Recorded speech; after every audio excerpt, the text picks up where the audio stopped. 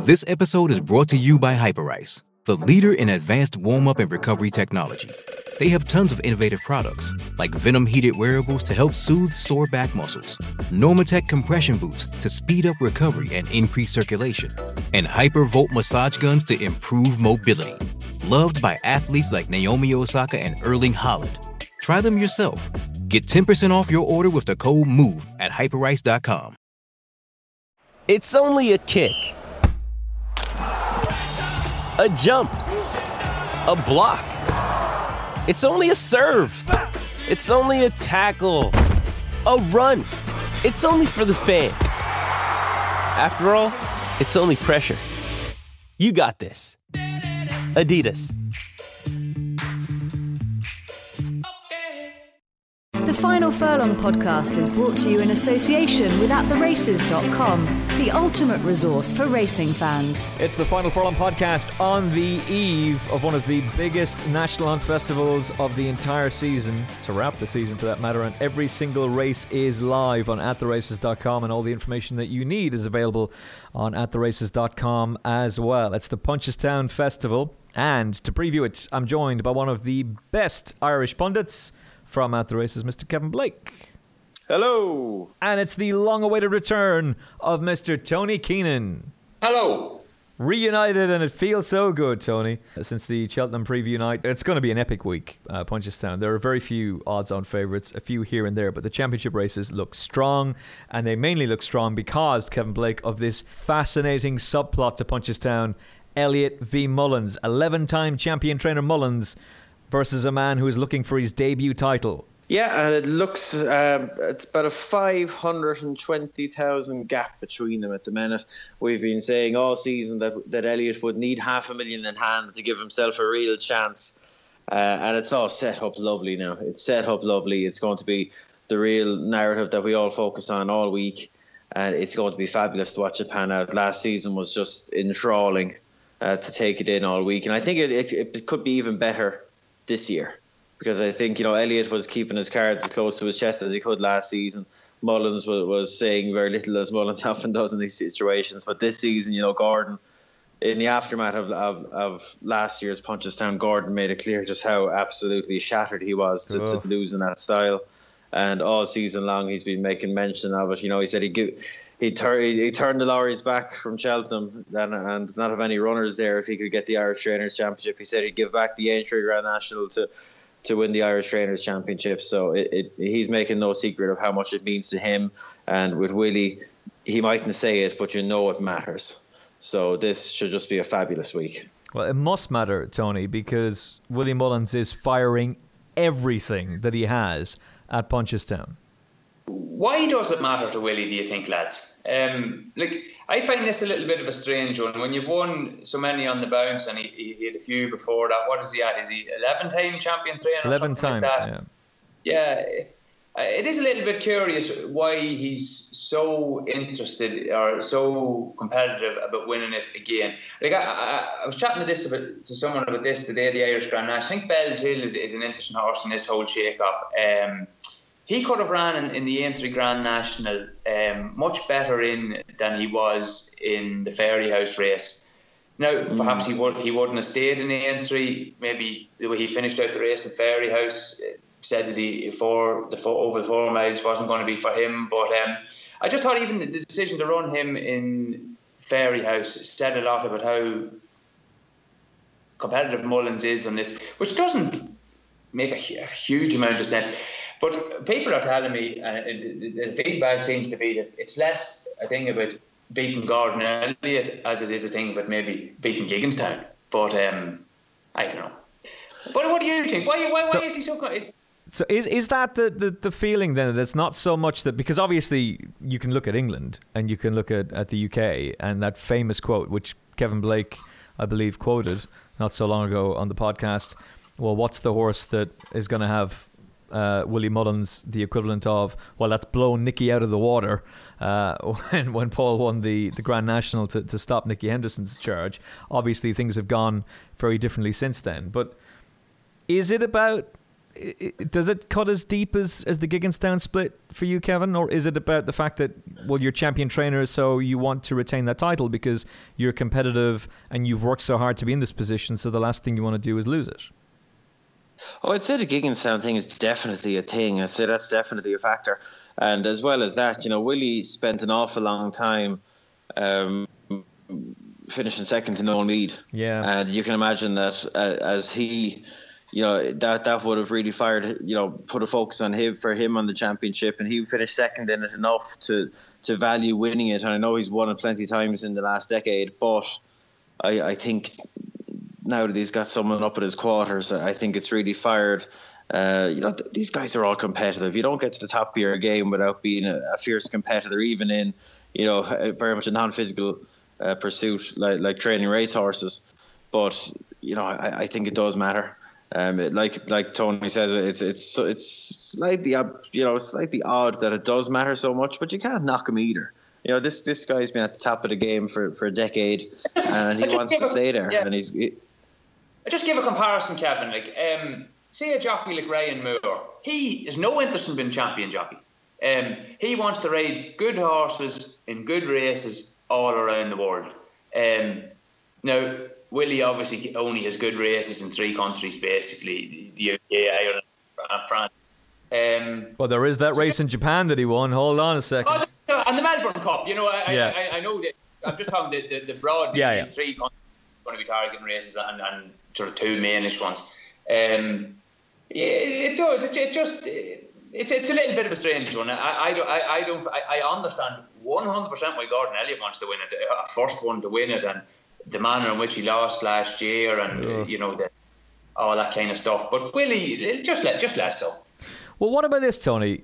So Willie Mullins has come up second best to Gordon Elliott in the Irish Grand National, second best to him at the Cheltenham Festival for Champion Trainer, second best to him agonisingly in the Aintree Grand National. If he was to be second in the championship race as well, in the trainer's title, would that just really get to him? I'm sure it would get to him, but look, he come back again next year, and hopefully they're going to knock lumps out of each other for years to come. I have mixed feelings on this, the competitiveness and otherwise of the thing. Is it a good thing or is it a bad thing? I can see both sides, but I do think for this week, I'm definitely going to park it because, this is going to be some clash. And for punters, it looks a right job. Like, you're even looking now at Tuesday's declarations. They're racing very competitive. There's going to be each way betting in all these graded races, 8, 9, 10, 12 runners. The best of good horses. You can have strong opinion on this horse, strong opinion on that horse. So I think it was Brian O'Connor was comparing the rivalry between the pair boys to Federer and Nadal type stuff, and yeah, there definitely is a little bit of that in it. The fact that there is this rivalry, this competitiveness, let's phrase it that way instead, Kevin, as Tony Keenan has alluded to, has resulted in all-star fields essentially for the Punchestown Festival, and it could even result in Sam Crow lining up in the Punchestown Champion Hurdle, and that may very well be a case of that he has to line up there, because if Gordon is still in contention, they're going to need that first place prize money, and to stop Willie from winning it, that we may very well see Sam Crow deployed there. So this whole battle between these two men, these powerhouses of Irish racing, who have this consolidation of seriously talented racehorses, results in a culmination of a fantastic and epic Punchestown Festival, which can only be great for us as racing fans. Well, look, the key, and just to hammer this down and get into specifics here, there's 3 million up for play here, right? And the way HRI have actually put up a very good spreadsheet, I suppose we'll call it, with all the races listed out and how much they're worth. And it's important to note that there's grade ones and there's grade ones, because the majority of the grade ones have a race value of 100,000, but there's 4 of them with a race value of 275,000. The Champion Chase, the Gold Cup, the Sayers Hurdle and the Champion Hurdle. And when you look at the makeup of those races, Willie Mullins dominates them all. Basically, there's only one in which he doesn't have the favourites. That's the Gold Cup, with Road to Respect being in the fav there. But Willie has the second, third, and fourth favourites in that race, and he just dominates the rest of them. And look, you don't need to be a rocket scientist. If Willie gets a 1, 2, 3 in the Champion Chase, which he easily could, that's a $250,000 straight away. One race, $250,000, bang. He gets a 1, 2 and another one of them. You don't need to be a mathematician to add up that if he can dominate those races alone, that might be enough. As well as picking up bits and pieces elsewhere. Because while Gordon has a couple of big players, I think he'll probably have 3 favourites. I think in Grade 1s. Assuming, and this is all in the assumption Sam Crow goes novice, which he may not. If Sam Crow goes for one of the novice races, he'll be fav. Apples, Jade, and Farcla, they'd all be fav for their respective Grade 1s, but they're all 100,000 races, 60,000 to the winner. And even if all 3 of them win, that's 180,000. That's not even putting a dent in what Willie might make in one of those big Grade 1s. Yeah. So those 4 races are really, really key, and I can see why. And I don't know if his connections have made any great reference to Sam Crow going for the Champion Hurdle, but that would be the reason why he might go there. Because I believe you had an interest in debate, and I obviously haven't heard it yet. I believe you had an interest in debate in that other podcast you do. What podcast would that be, Kevin Blake? Some betting podcast about. Sorry, what's it called? What's it called? That if Sam Crow went for the Champion Hurdle, who'd go off fav? And I think it's like, while I wouldn't necessarily agree with it, he probably would go off fav in the Champion Hurdle. He is as certainly to go off favourite in the Champion Hurdle if he runs it. I think whatever about thinking he's going to win it or otherwise, he is an absolute stonewall to go off the favourite, I would say. Just with the hype that attends him, I was just tweeting Johnny about that. Dunguib went off 5-2 favourite for this the year that he was beaten in the Supreme and came back to the Champion Hurdle. And both Hurricane Fly and Solwit and Punjabi and Valor La Vedette were all in that race. And Sample to me has a far sexier profile than that. I couldn't see any circumstance where he wouldn't go off favourite ahead of Mellon in a Champion Hurdle.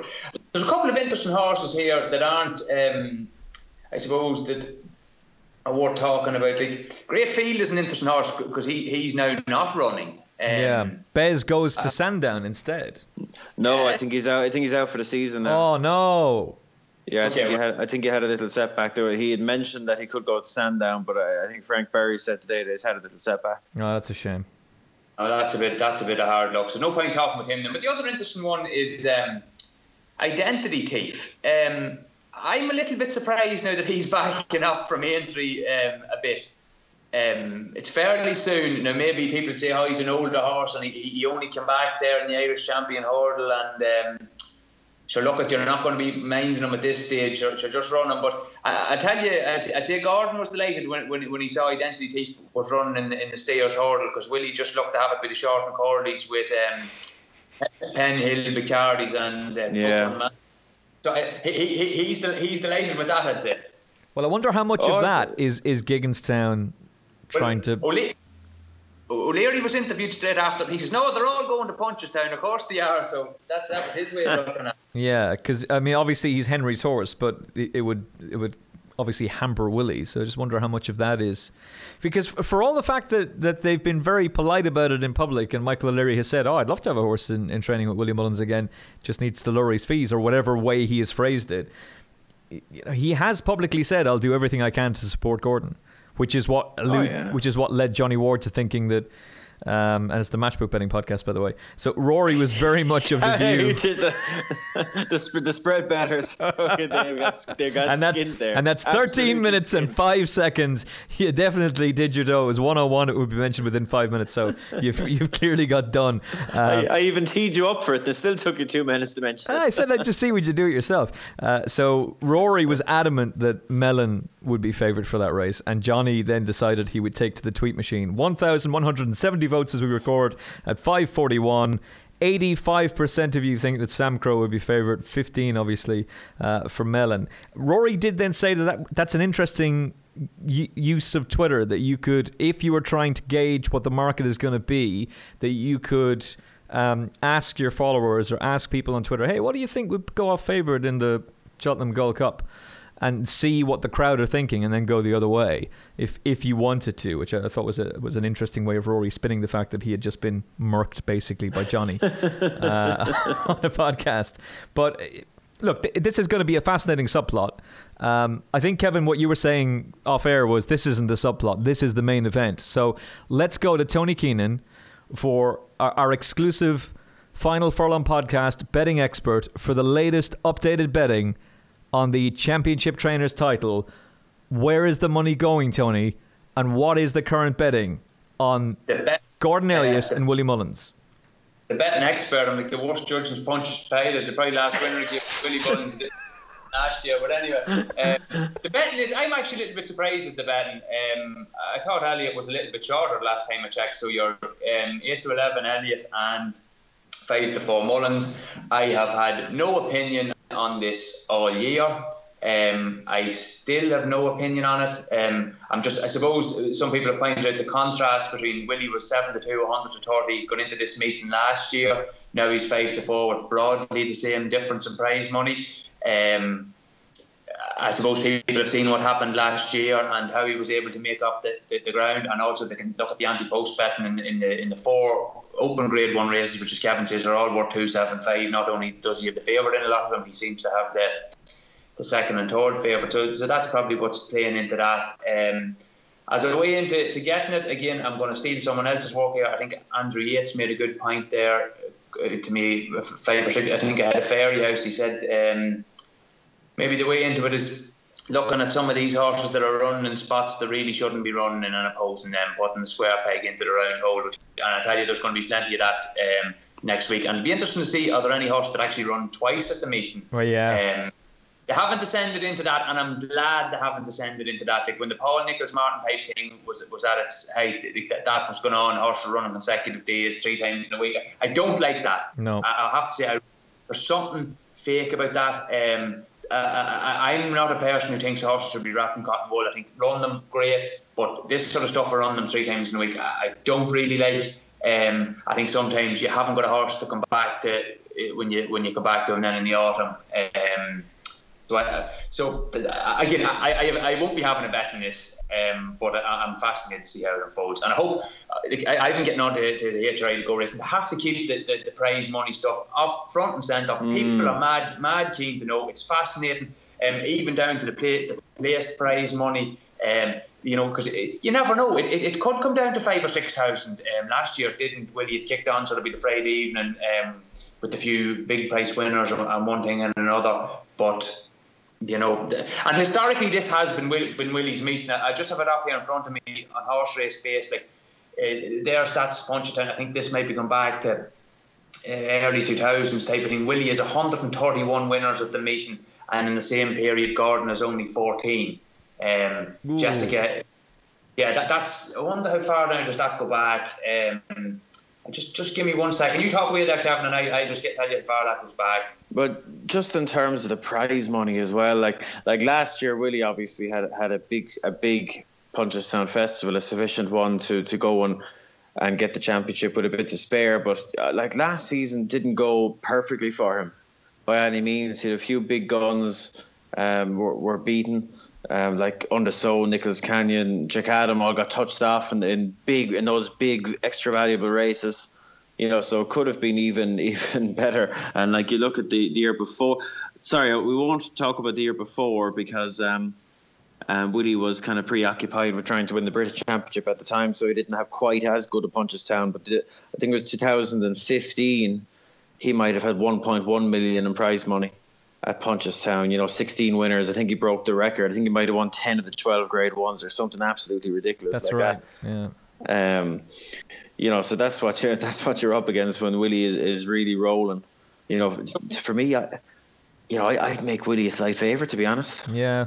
I'd make Willie fav. So Kevin, obviously you'd prefer to be going into it with the lead, but when you just look at that prize money, and these horses have to stand up, they have to get over the line, they have to get the job done, but he's got so much ammo, and he's got so much ammo in the right races, it's just really difficult to see him not clawing Gordon back, and in the end, I could be completely wrong about it, but the way I looked at it was actually in the end he's probably going to be reasonably comfortable by the end of this, just because Gordon doesn't seem to have as much strength and depth to fire back at him.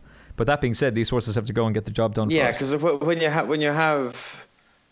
have numerous leading contenders in these big 275 races, it makes such a difference. Because if you have just one odds-on fav, there's always the scope for something mad to happen. Yeah. But when you have others in there to pick up the pieces, it's very hard to beat. And I would absolutely echo what Tony said there about Go Racing needing to really jump in behind this, because this is high-profile narrative that any sport would absolutely die for. It's fabulous. Like, it's absolute theatre playing out on the biggest stage, and they really have to step up to the mark, because this is a tricky thing. Like, you can go on to. But before I came onto the pod, I went on to 3 different databases to try and get the most up-to-date prize money situation, and all 3 of them are saying different things. So there is a bit of there's no uncertainty. There's only one set of numbers, the correct set. But the issue is that some of the databases don't update faster than others.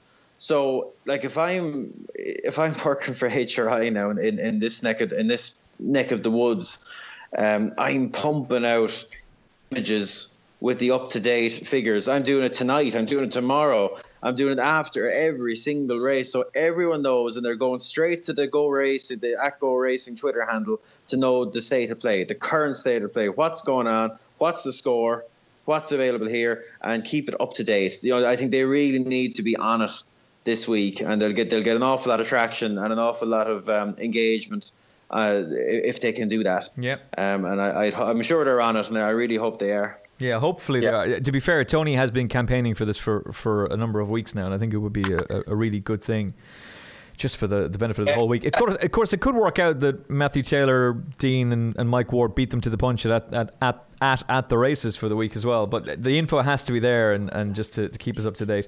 Just before Tony comes in, the At The Races website, on the micro site, Kevin has just done a stable tour with Willie Mullins. Haven't had a chance to read it yet, but just given the fact that he's got such a powerful squad, you need to read that. Norval's been given his own column. He's got trend spotting and he's got stats. No, he hasn't. There are 2 brilliant men doing stats guides and trend spotting. Kevin's favourite thing. There's a course guide as well. It's so much interesting stuff available for you at punchestown.attheraces.com. Tony, surely you found it by now. Yeah, no, lots of interesting things there. Would agree with a lot of what Kevin said. Even if you take last year's champion hurdle as a race there, Willie would have had Vroom Vroom Mag and Arctic Feo were the 2 that were fancied for it, but the 2 of them, Vroom Vroom Mag ran very poorly, and Arctic Feo, I think, was third. But Wicklow Brave comes out and does the job, so it is the depth there with Willie. Yeah, I have those numbers. This has gone back to 2003. So Willie has 131 winners at the Punchestown Festival since 2003. Then I'll go down to the top 6. Jessica Harrington 32, Enda Bulger 27, Noel Meade 19, Nicky Henderson 15, and Gordon Elliott 14. No one else in double figures after that. Nicky Henderson's beating Gordon. Gordon actually hasn't had a wild amount of runners now, to be quite honest now, compared to where like Jessica Harrington and Noel Meade would both have had twice as many runners as Gordon Elliott in that time. So that's obviously not normal in what we're facing this year. I am at the point now where I am not going to say, based on historical stuff, Gordon Elliott is not going to do this or not going to do that. There was a time then when Willie Mullins wasn't able to do this. He hadn't won this race, he hadn't won that race. Gordon Elliott's on such an upward curve, there's nothing that it's unlikely that he's not probably able to do.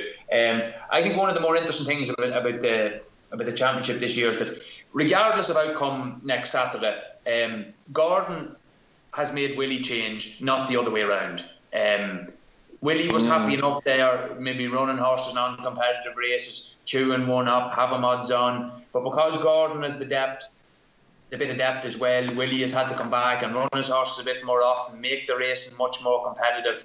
And I think Willie went through, Willie was a very short price for this, sort of at the end of the summer. He did a good Galway and a good early summer, the Stowell, things like that. He was very, very short, long odds on.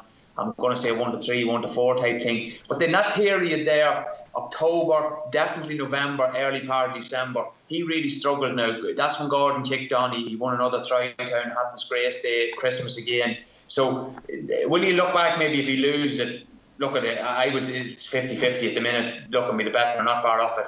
That will probably be the period he'll say, Jesus, maybe I let it slip then. I should have been more aggressive at getting horses out at that point. But definitely, I do think it's fairly interesting now that the lad that hasn't won it has sort of dictated the pace to the lad that's won it 11 times. I think that's a fascinating part of it. Just before we kick on here, do you think the fact that Gordon came so close last year and it hurt him so badly, and that he has spoken so openly, he's been Cheltenham champion trainer, but he said he'd give that away to be Irish champion trainer, that with the likes of Shattered Love, Sam Crow, Applesjade, Farcla, and all of the handicappers that he'll be launching, and all the bumper horses that he'll have lined up for this as well, and there's some very valuable bumpers, that he will have tweaked things so that Punchestown is much more the yard is much more focused on Punchestown than they ever were before.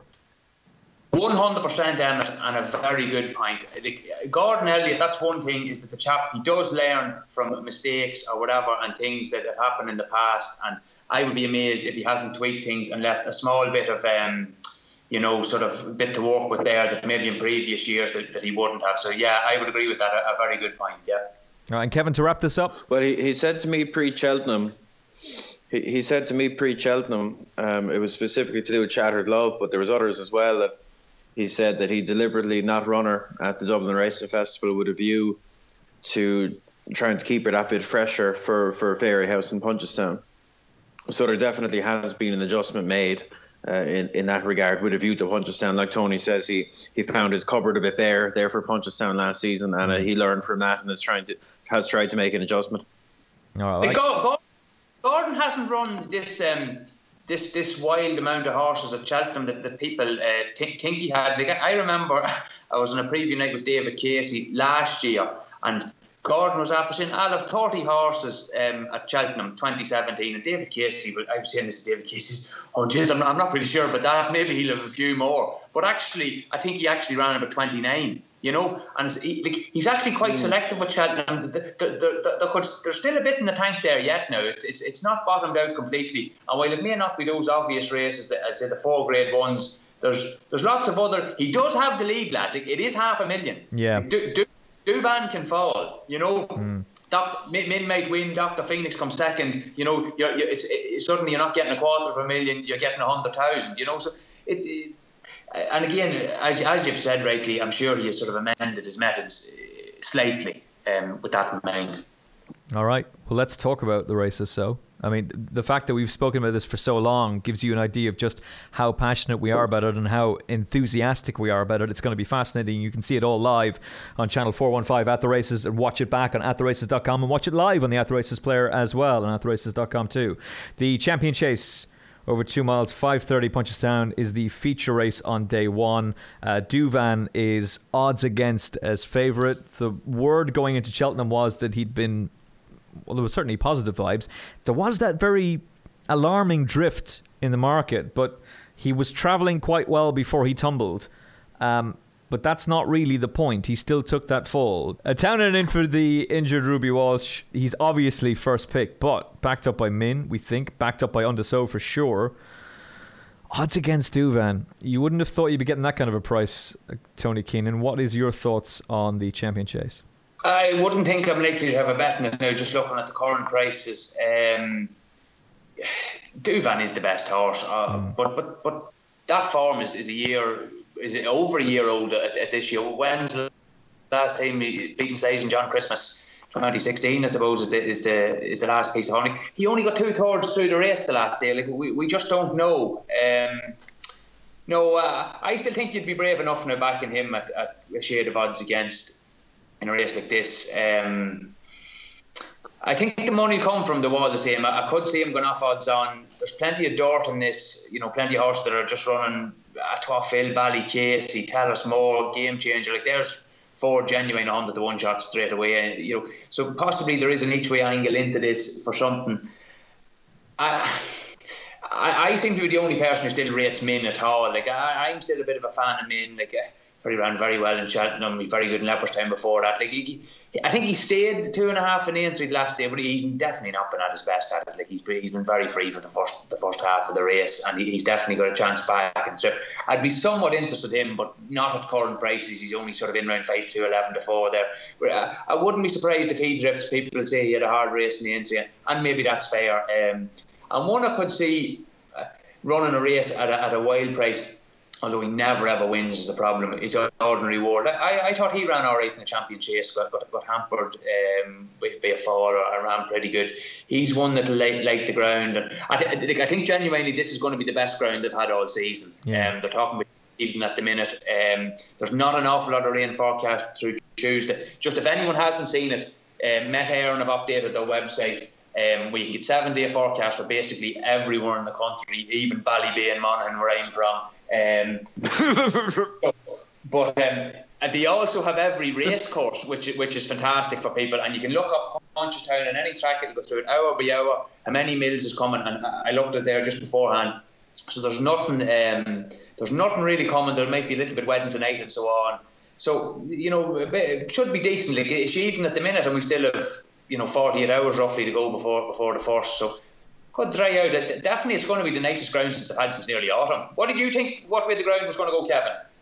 I'd say I'd be thinking along similar lines to you now, Tony. I'd say there's been unbelievable dry in there for pretty much all of this week, and for it to be yielding now is very encouraging. They're thinking there might be a little bit there could be a little bit knocking about now. We were just watching the second last at Navan there, and there was a shower, so there could be just bits and pieces of showers, but I don't think there's anything forecast to be too prolonged. So I'd say yielding ground. Now, if we could well start in yielding ground, which would be great, which would be the best, like you say, Tony, the best ground we've had all spring, which is an interesting variable. It would be very unusual for Punchestown to be the best ground that these horses have met all season, basically.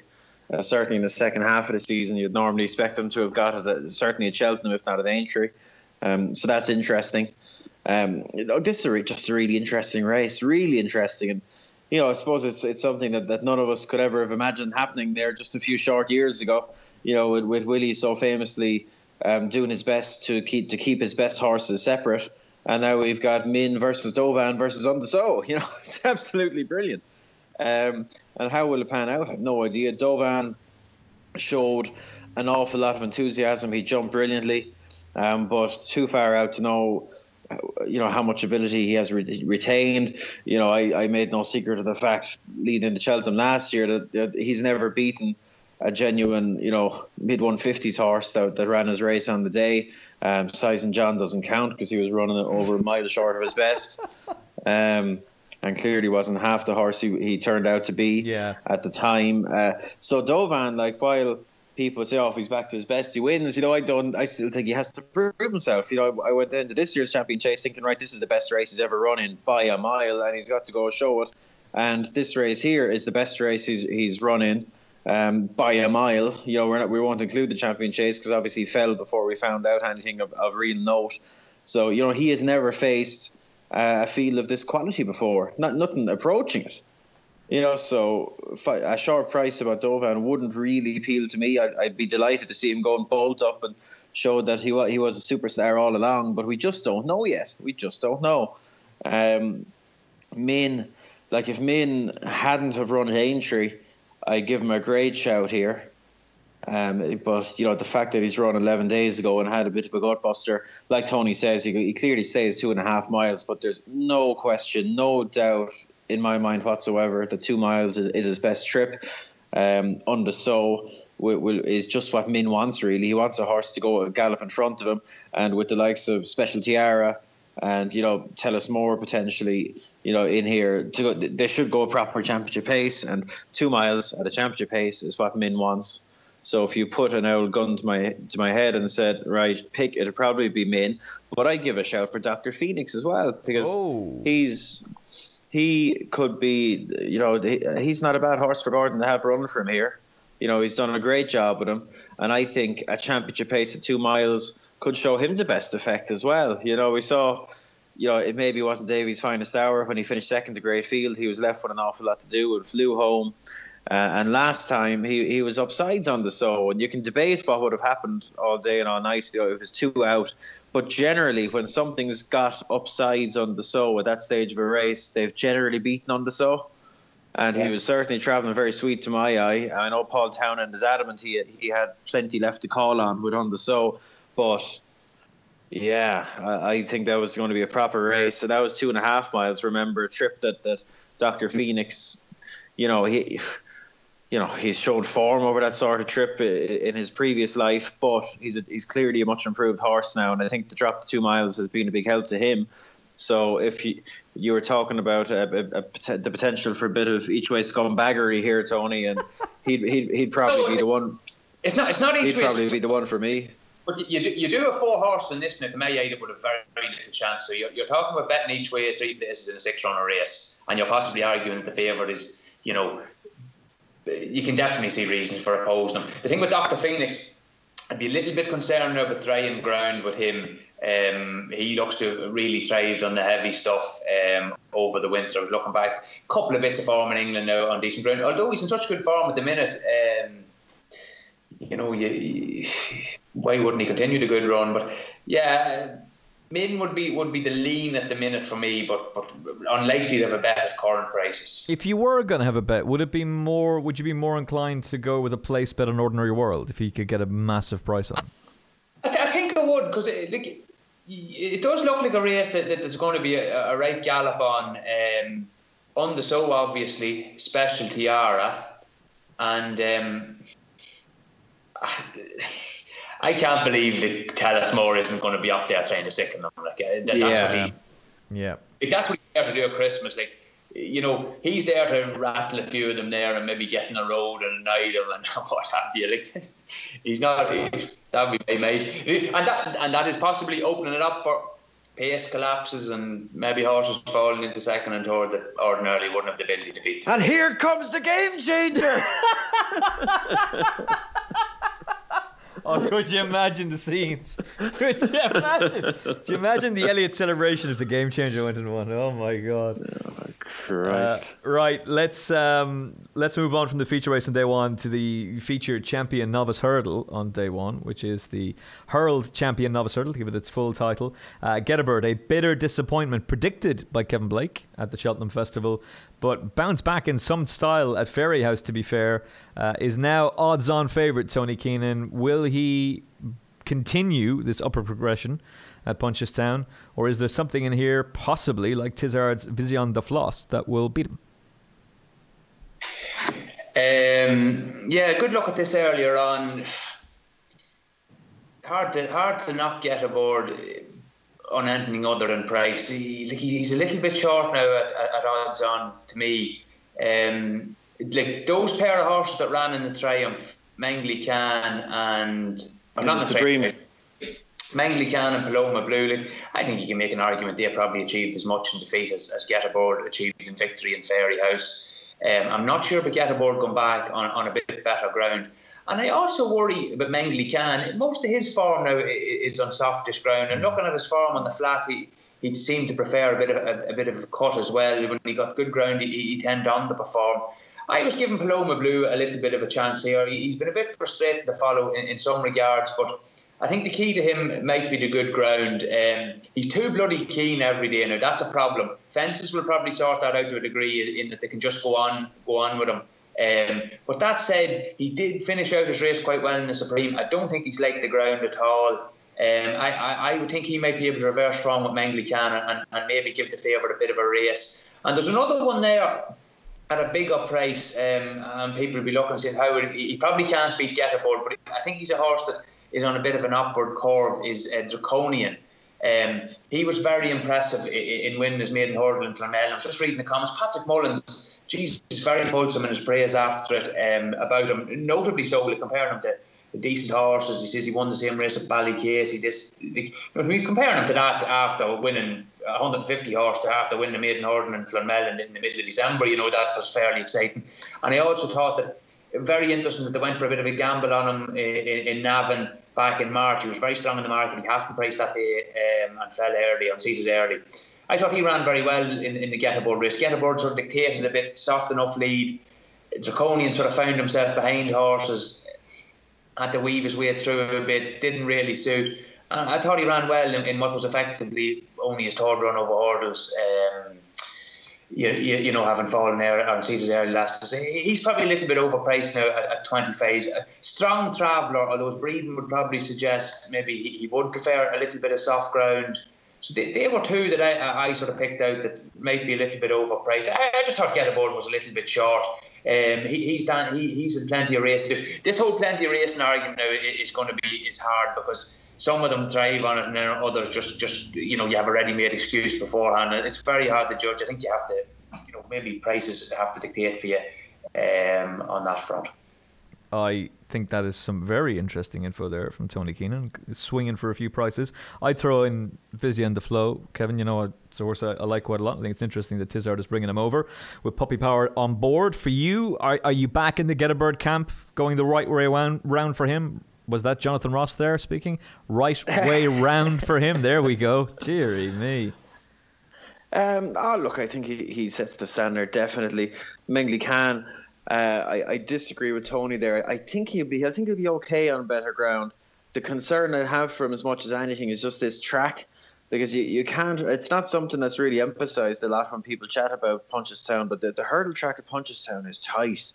It's tight, and this fella's the size of a bus. He's huge, and it's not really a track that's conducive to buses going around it. So that's just the main concern with him. I think he can do a bit better than he did at Cheltenham, but I would just be a little bit concerned about the track. And just something, just an angle I'll throw in here, because Tony summed up the race lovely there. Just an angle I'll throw in here with Get a Bird is his two best performances have both come right-handed, obviously, at Punchestown and Fairyhouse, two of his last three, and they've both come when he got an uncontested lead. And Eddie Ollier listens to this podcast, and I would be fearing for I won't try and be clever here. I would be shocked if they don't push on with Hardline. Hardline has made the running before, and they would be bananas to leave Get a Bird away with a soft lead here when they have a horse like Hardline in there that can make the running. You got it, and he left him off. He raced second behind Get a Bird the last time. You got to push on. This is Punchestown.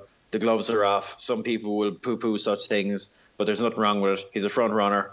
Kick on. Don't give that horse a soft time in front, and see what happens. Because I think Get a Bird, he might be a bit of a bully, because I think when he didn't get things his own way at Cheltenham, he was fired up initially.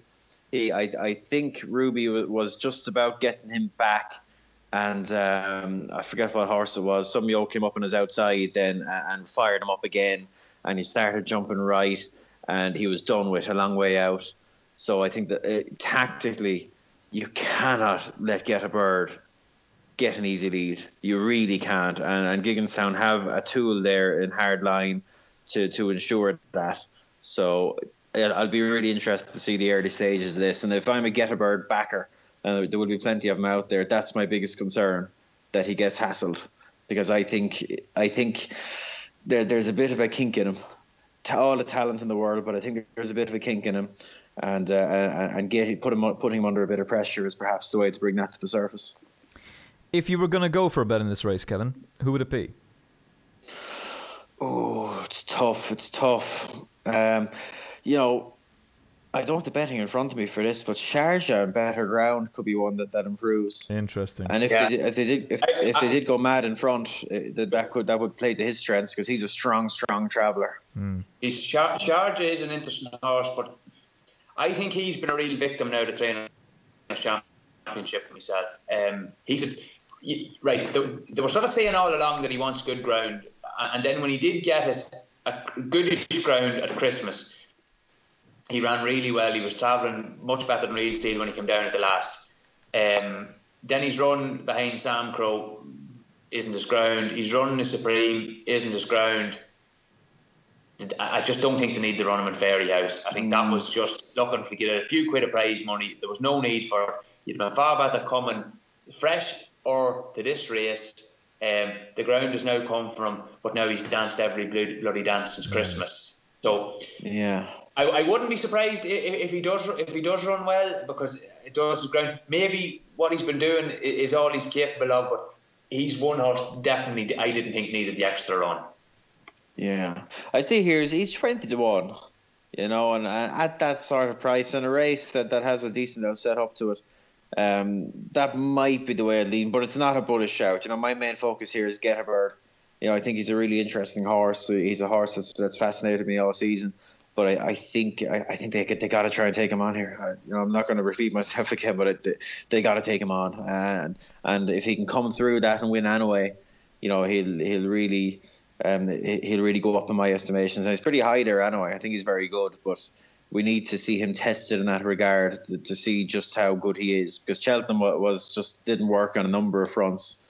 And I just want to see him a bit under pressure here around the right hand of the track and see how he copes with it. That is Joseph O'Brien's race planner, Kevin Blake, and he's available for a consultancy on your race planning as well, particularly when it comes to tactics.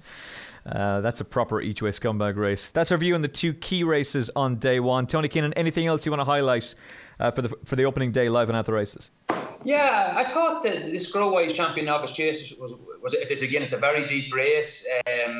One race where Gordon and Willie don't have the favourite. Monley is favourite, and probably rightly so. That RSA form looks very good, with Alboom Photo coming out and winning at the Ryanair Chase at Fairyhouse.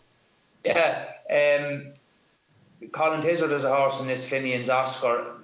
It would be hard to back an English novice chaser against these. Oh my God! Buried them all. Yeah, I know he's won an entry. He looks. Oh my God! You're still giving me nightmares. Yeah, look, that race in the entry fell apart a bit. Brain Power fell early. Sernium didn't really run to form. Tolino Dairy's not too far behind them. I don't think he'd be good enough. But Monolith, he's a horse I just find it hard to warm to him. Like, maybe he's just going to go and win, but I'm not sure that he's got an awful lot in hand on some of these. I had a few quid on Shattered Love last week for this. Now I'm a little bit worried about the ground. I just didn't, at the time she was twice the price of Alboom Photo. She's still bigger than Alboom Photo. I didn't think she just deserved to be that, because she could easily have beaten him if she'd jumped the last a bit better in Fairyhouse, and also Terrafort come out and showed her form and good line to the entry. But the one, when I looked at it again today, who looks a very big price, is one that ties in with Shattered Love, Jury Duty. He's 20-1. Now, Cheltenham was disappointing, but I had in my head before going into it that he was never going to be suited before 4 miles. I think he's too strong of a traveller for 4 miles. Yeah. And I think coming back to 3 is going to suit him. I think a bit of nice ground will suit him. He travels away lovely in his races. He hasn't had an extra run since Cheltenham. He's relatively fresh. And I just thought he was a little bit overpriced now, going back on decent ground. A good record at Punchestown, won here earlier in the year. Should have won a good handicap hurdle at this meeting a few years back. So, yeah, I thought he was a big price anyway. All right. Anything else for you, Kevin? No, I'm pretty good now. I think that Novice Chase is a fabulous race. I'd agree with Tony there. And Jury Duty, I was very worried about him going into Cheltenham now with the trip. And I'd say this would be much more his bag. And yeah, just really looking forward to that race, to be honest. I think Monolith could be a little bit vulnerable over that trip. I just think Monolith might prove best over mid-range trips in the fullness of time, and I'd say he could be a vulnerable fav. All right, we're looking at 6-1 and 20-1 shots there from Tony Keenan as we lead on to the feature race on day 2, the Coral Punchestown Gold Cup, live on At the Races at 5:30. Road to Respect for Noel Meade, fourth. Last time out in the Gold Cup, is currently favoured. He's only 7. It's hard to believe he's still only a 7-year-old. Bells Hill, coming into the race in the back of that fine run in the Irish Grand National, is currently around about 4-1. And then there's the mighty Jack Adam. Right, Tony Keenan, talk some sense here. 7 years of age, Road to Respect. He's run some cracking races. Is this his time to shine in Grade 1 company? Or is one of the 1, 2, 3, 4, 5... Hang on a second. York Hill is entered in this... Oh my God, what are they doing with him? One of the 5 Willie Mullins battalion is one of those horses going to get the better of him? Or could it be the Edwell story yet again at Punchestown? I've had 2 bets in this now. I have backed Road to Respect straight after the prices come out. I'm delighted the way the ground has gone from. It was all against him in Cheltenham. I thought he didn't jump great on it either, and he probably hasn't really stayed the trip. Maybe in future years on a bit better ground he might stay it. So everything points to him having a big run. I suppose Annabelle Fly and Mike Beck haven't done the Cheltenham form any harm at all. The slight concern with Road to Respect, although I'm not going to get too hung up on it, because I think it can be overdone, is some people have said that a trainer think a little bit too that he's better left-handed, but he beat York Hill now in Fairyhouse last year going right-handed. He ran perfectly adequately in Downright, and he's won at the course here earlier in the season. So I'm not going to worry about him.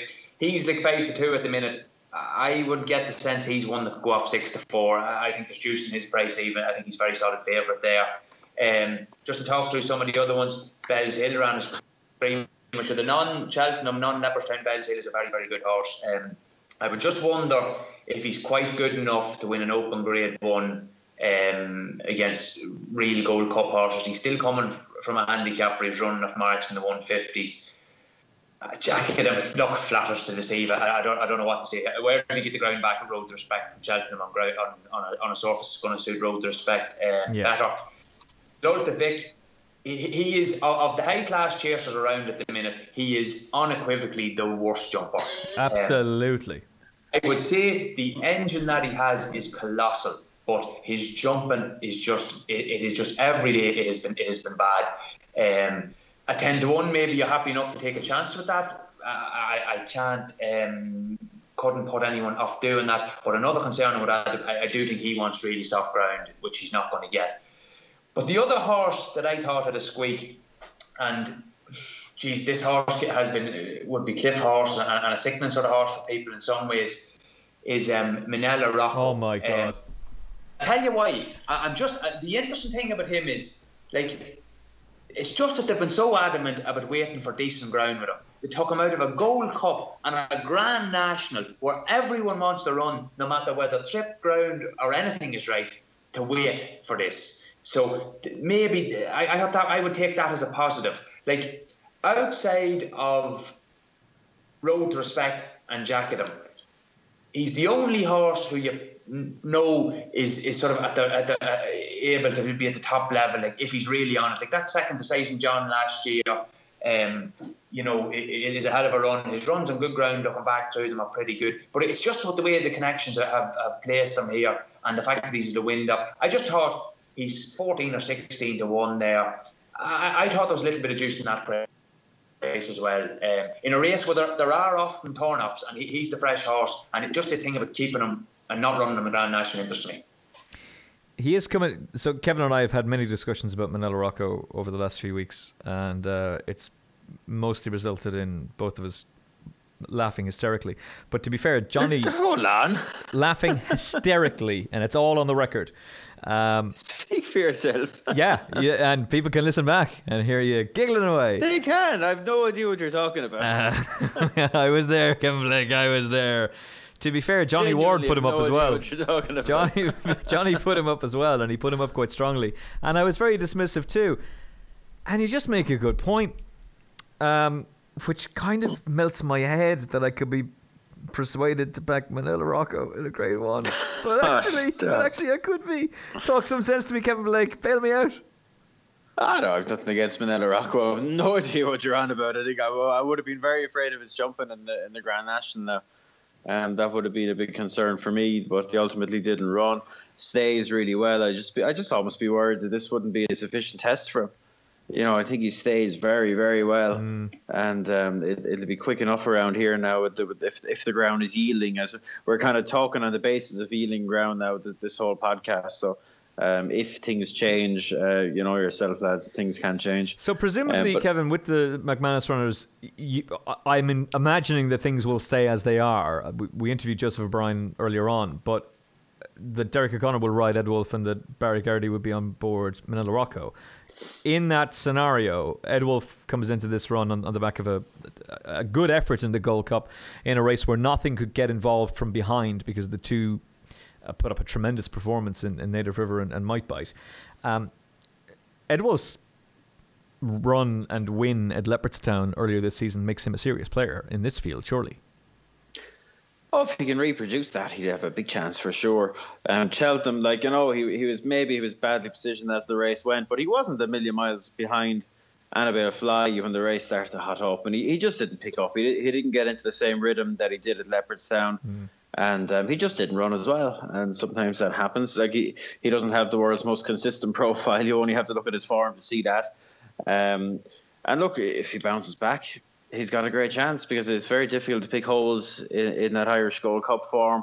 Outlander is very consistent around Leopardstown, and that puts him in the mix. But could you be confident about him bouncing back? It'd be hard to. He does enjoy soft ground, and while I think he'll handle yielding ground just fine, I think he probably would prefer just a small bit deeper. So it'd be a watching brief for him with me. Road to Respect, the left-handed, right-handed thing is definitely a thing with him, but it's not ideal. But I think the sounder surface will be a big help to him. I thought he ran a stormer in the Gold Cup. He's coming here a little bit fresher than some, and he's the right for the Fav, and hopefully he'd go and win. They'll be very aware of the left-handed, right-handed thing with him. I'm sure they'll ride him with a view to that, i.e. trying to keep a horse outside him at all times.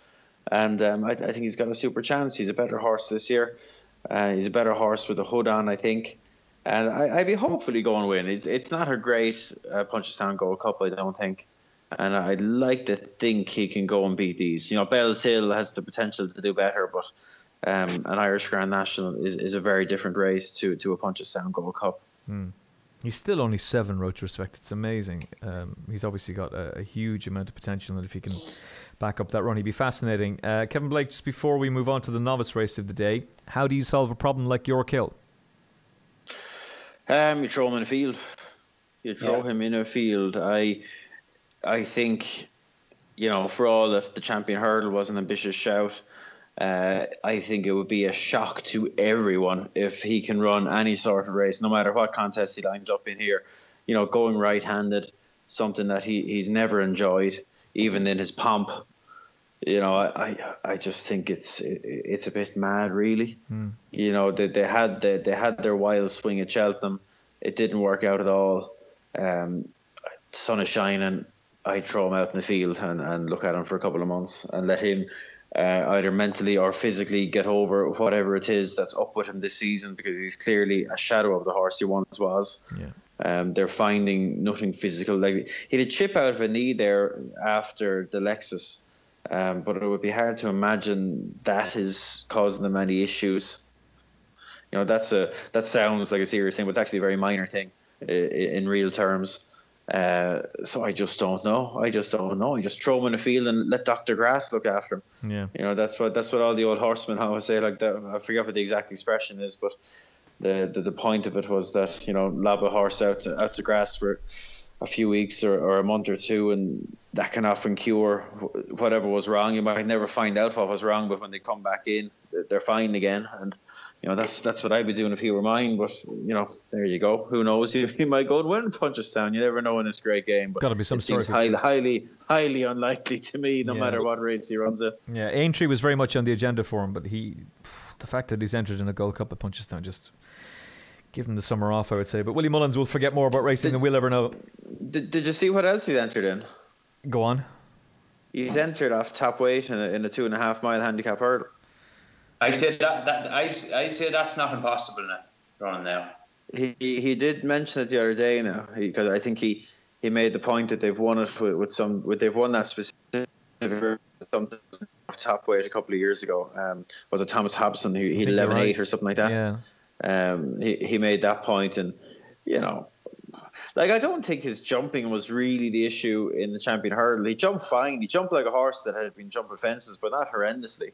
He was safe and sound over him he wasn't losing ground to my eye. So, if you wanted to give him another run, given that it's right-handed, I could see some value in running him in that. There'll be a million runners, bury him down the inside and try and give him a happy experience. But yeah, if like I say, if he were mine, he'd be out in the field already. Yeah, 100%, I agree. All right, the Irish Daily Mirror Novice Hurdle is the feature grade 1 on day 2. This is at 4:55 on At the Races. Next destination currently heads to betting. Kilbrick and Storm. Go on!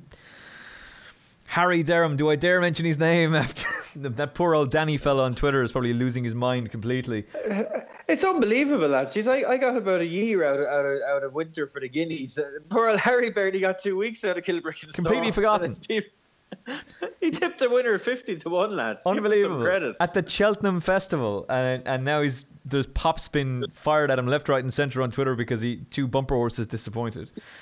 You're all right, Harry. And Harry's back on the show next week, by the way, so he'll be here to front up to all of you with Jeremy Kyle to have a go at you all. Delta Work, the Cheltenham Festival winner, and Ballyword is a horse I quite like as well, line up here. All right, Tony Keenan, take it away.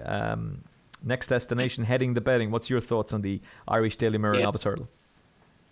I haven't got to this race in real detail yet. I did think next destination, just something I spotted about him at Cheltenham. I don't think he handled the downhill part of the track at all. More so than maybe wanting this massive step up and trip. He'd shown a few gears in his previous runs, so that might have been a little bit deceptive. And he actually went and looked back at the bumper in Cheltenham the previous year, and I didn't think he loved the downhill part of the track there. Now, what that means for this race, I don't know. That's just something to keep in mind if he goes back to Cheltenham next year. Kilbrick and Storm, quite interesting to read. Colin Tizard saying he's very hard to keep his feet right. They were wrong before Cheltenham. They've been wrong since Cheltenham. They seem to be right now, he says, but they could be wrong between now and the race. So, yeah, Delta Work would need to step up appreciably on what he did in the handicap. Ballyward, I suppose, was given a little bit to do in the Albert Park, the way that race developed. Santini's come out and shown that some of those horses who are held up are better than that. But yeah, no massive opinion at this stage. Kevin, for you? I'll just be really interested to watch Next Destination because I had a big regard to him going into Cheltenham, and he really disappointed me now. Not so much that he was beaten, but just the way he shaped. I thought he was faster than he looked there. But Tony makes an interesting point, and Willie, funny enough, mentioned a very similar point when I spoke to him for ATR the other day. He questioned whether the horse handled the track, and he might not be as slow as he looked. It might have been the track just making him look slow. And it'll just be interesting to see where he lines up. I would have always thought that I would have, certainly after Cheltenham, I would have been thinking the 3 miler was very much the race for him. But I suppose that the 2.5 miler could be considered as well. But wherever he lines up now, I'd be hopeful he'd bounce back, because he did very well to finish as close as he did, given how badly off the pace he was. At a crucial point of that race. And I still think he's very good. I think he's very exciting. And while there's a few nice horses in opposition here, I'd still be hopeful that if he runs here, that he'd go and win. Okay. Finally, we will get the thoughts of Tony Keenan and anything else to watch out for. But the bumper, a great man once said, "Don't complicate your mind." Kevin Blake, should we just be backing Relegate, seeing as her form has been very much franked? Look, I think I said in the Cheltenham review pod that Black Bow is the one I take from the race, and I better stick with him here. I thought he shaped really well. There was some chit-chat, purely racecourse rumour, no idea if it's true, that he maybe didn't have the perfect preparation in between Leopardstown and Cheltenham, that he might have had a little issue or two. And he was just very free. Willie thinks that maybe the occasion just got the better of him and fired him up. But I thought he ran really well, considering how free he went through the race, and I think he's definitely better than that. And while he has to reverse form with a few that finished in front of him, it wouldn't be a big shock to me at all if he could do so. Okay, Rapid Escape had a very big reputation and was mentioned on this podcast by Jamie Codd. He comes in fresh if he can bounce back from that disappointing performance behind Black Bow. Tony, for you? I would echo what Kevin said there. I think Black Bow might be better suited going on this more speed favouring track. He was much too keen the last day. I just thought Getaway John was a horse that won reasonably well at Ferryhouse on Grand National Day as well, though he might be more one for longer term over a trip. Okay. I don't like Colreevy. That's actually a horse I don't like in this. She has sort of travelled well there in the champion bumper, but that not for the first time she's flattered to deceive. I just get the feeling she'll be a little bit underpriced and people start looking back at the form she has in Relegate and Getaway Katie May, Flash Tail on debut.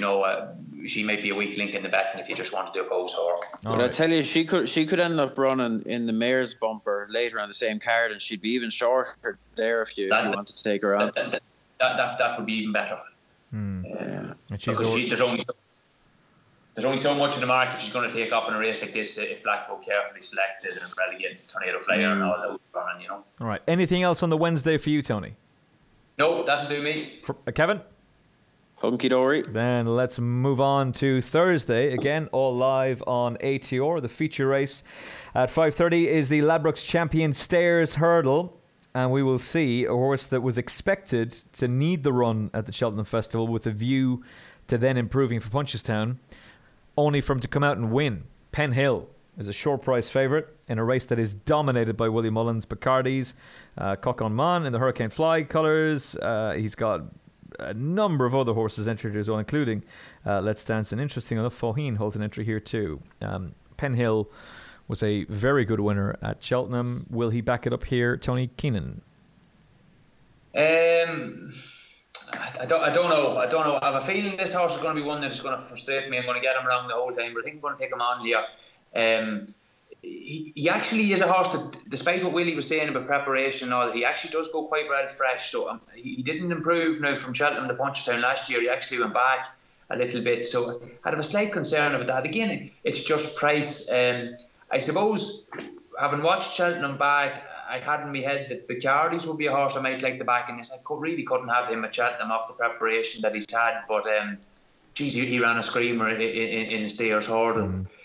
Very slowly run race, and while Penn Hill got a nice sort of spin round the outside, he got caught behind a wall of horses and was staying on. I think he would have been in the frame now. Not saying he'd have beaten the winner, but that was off a pretty ropey preparation. He'd only 2 runs the season beforehand and fell at Christmas and things like that. So he might improve. When he gets round over hurdles, he generally tends to win, so you can't knock him on that. But again, I thought he'd be a little bit bigger. But I found a horse in this that I think is just real value price now at the minute. He shortened a bit in the last couple of days, but I still think he's over. Is Identity Thief. I was on about him earlier.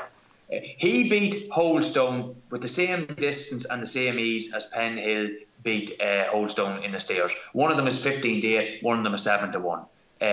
I can't have that price is right, and I think he's going to go off shorter. I suppose people are looking at him. He had a time in the wilderness there, but I like the way he's been brought back. Nice and gradual. All right run in the Champion Hurdle, then a good run in the Irish Champion Hurdle, good run in Gorn, goodish run the Champion Hurdle, not jumping well, and then he goes up and trip, and he was really impressive in the entry. Now I know Sam Spinner probably hasn't run his race, but I'm taking it that Holdstone has run pretty close to form. And I think 7-1 is overpriced. I can't see how he goes off 7s. I think he has to go off nearly second favourite in this. I'm thinking more like a 4-1 shot. And if he's 7s now, you would think he's going to be 4s in the days. That's the bet I'm having all day long.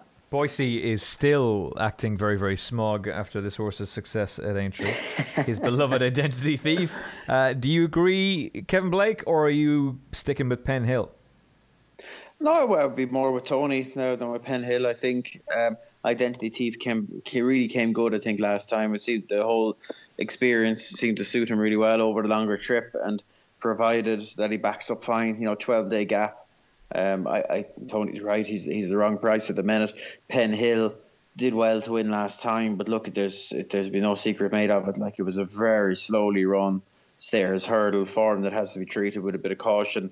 As we saw, the bare form got absolutely thrown its head at Aintree with Lammy Surge reversing form with Super Sunday, and I just be cautious that form big time, and I let Penn Hill go and win here at whatever price he's 7-4, 2-1. I wouldn't be at all surprised if Faugheen ran here. Really? Who knows with Willie, you just don't know until they're declared, but I wouldn't be shocked if he ran here at all. And you can see the logic. He was well put in his place in the Champion Hurdle last time. I know, Charlie Parks maybe didn't help his cause, but he was ultimately well beaten. And, he's in the twilight of his career. I don't think that's disrespectful to say that. And he's run over 3 miles before. Give him a whirl. They've done this before. They did it with Hurricane Fly. Yeah. Give it a try. 0 to lose at this stage. And I think it's worth a try. And if you were mine, that's probably what I do. And we'll see what happens after that. Kevin, he's only 10, but if he did line up here and it didn't quite go to plan, this could very well be the last time that we see him on the racetrack, and he definitely deserves to be carried out in his shield if that's the case. Yeah, look, it's not my place to say whether he should or shouldn't. That's up to the people closest to him, but he's certainly, well, look, the Morg, he looked right back to his best in the Morgiana, certainly close to it. It's, I'd say Willie wouldn't mind another go at giving him a real rev up in the early part of next season and having a real go at the Morgiana. Again, I wouldn't be surprised if he wanted to do that. So we won't talk of retirement yet. Hopefully he'd acquit himself well in this company. But yeah, we'll see what happens. I suspect he might line up here. To be fair, that's exactly what they did with Hurricane Fly. Aimed for the Morgiana, he won it, and then he kicked on again. So yeah, or even the Hatton's Grace, maybe, if they want to go a little bit further, similar time of year. But yeah, maybe that's what they do. But actually, look, we'll let them worry about that. We'll just watch what happens and comment on that. But I assume Super Sunday is not going to line up again, is he? I think he's going for if he is going to run, I think he's going to go for the champion. Really? I think that was the current talk. Okay, that's interesting. Latest from you, Tony? Well, I just saw there was a few. I say a few quid. I'm not saying we know it's not a few quid. It takes nothing to cut something. He was cut in price for the champion there. I would say no. If he's running, it won't be in the champion. It looks a bit easier of a race, He has already beaten Mellon and Mick Jazz at Leopardstown, and there is still a bit of a stamina out, and Penhill did beat him probably a little bit easily in Cheltenham. Yeah. So what you're saying, Tony, is all the right faces are back in the champion hurdle. Yeah. All the right faces. All right, let's talk about the Cheltenham superstar Footpad, who has to be one of the most exciting horses in training. Daryl Jacob is back in the saddle for his retained owners, and has already been talking to at the races about how excited he is about riding this horse again. He made a horrendous mistake in the Arkle and yet recovered under the ice-cool Ruby Walsh to go and win in some style. They had gone an insane pace up front, but he is hugely exciting, and it would be a real disappointment if he was beaten here, Tony. Yeah, he'll need to run below form to get beaten here. Look, apparently he's had some sort of a little issue that's ruled him out of entry. I'm sure Willie was very keen to keep him for this race anyway. He needs all the bullets at this stage. It's convenient, that, wasn't it? Very convenient. Oh no, stone bruise. But he'll be fine for Punchestown. It's not too often like the setbacks are timed exactly when you want them, but sure, there you go. Petty Mouchard just seems to be. He's just a hard out horse to settle and to ride. Always doing a bit too much, and this is one race that you could really see cutting up into a pretty small field. Like Chris Paddy, I suppose, has done quite well in a sort of a slightly truncated campaign, hasn't it? He's had a setback or two, but has won his pair of races. But yeah, Footpad just should win this if he's right. Kevin Blake. Footpad, he's been one of the stars of the season for me. He's been fabulous, to do what he did in the Arkle. And I know clearly the race very much set up for him, but to come back from that, from walking through a fence basically in the middle part of the race was a fair reflection on him. He's brilliant.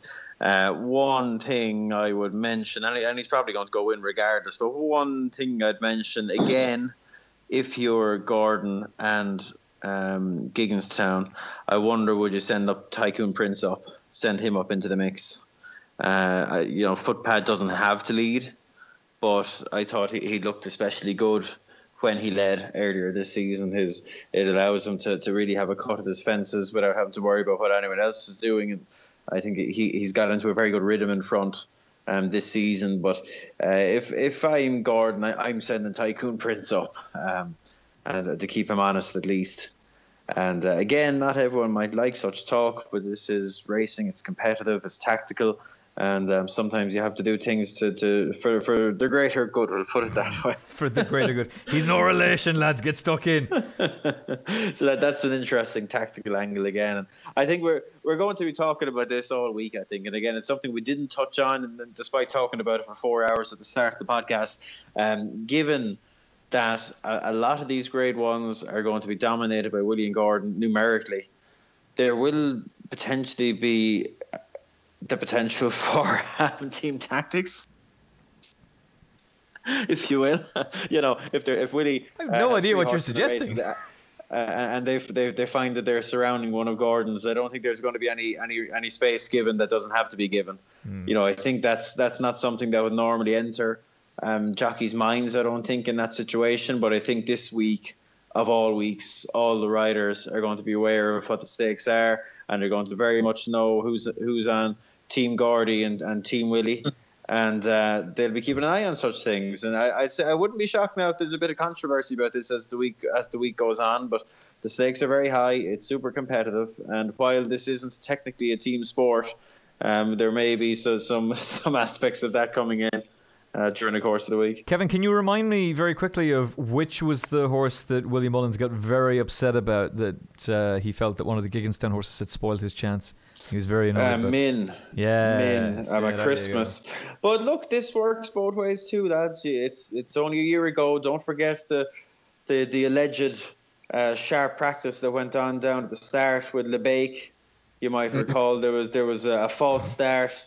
There was a false start called after some what do we call it? Overly enthusiastic riders of the Willie Mullins horses. Well, some might say it was a piece of genius from Ruby Walsh. Others might just say it was just LeBake being LeBake. You can call it what you like, but that's what happened, and LeBake ended up not jumping off. And I know that certainly some members of Team Gordon were not happy at all about that, and they felt that there might have been some sharp practice there. So, this it works both ways. These are two very competitive teams, and just be aware of the possibility of all this now going into this week, because this could get dirty, lads.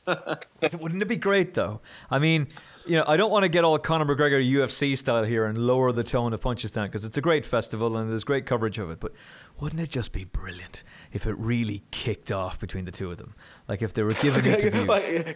Gordon Elliott getting a hand cart and throwing it at Willie Mullins in the parade ring. And Willie Mullins at the Team Willie bus. At the Team Willie bus. Doing an interview with Kevin O'Ryan and just having about you'll do nothing. Just if it really got naughty. Jesus! You can't beat Nigel, lads. I don't care what sport you're into. Everyone loves Nigel. Nothing like a bit of crap. If you say you don't, you're lying. It's a gentleman's sport, but let's not forget that at Royal Ascot, two men got into a brawl and one of them took his top off completely and ran around naked. So don't forget that. It can happen anywhere. Let's finish this. That's what he actually said. Oh, God. That remains one of my favourite videos. Fantastic. It's right up there with by Calvin.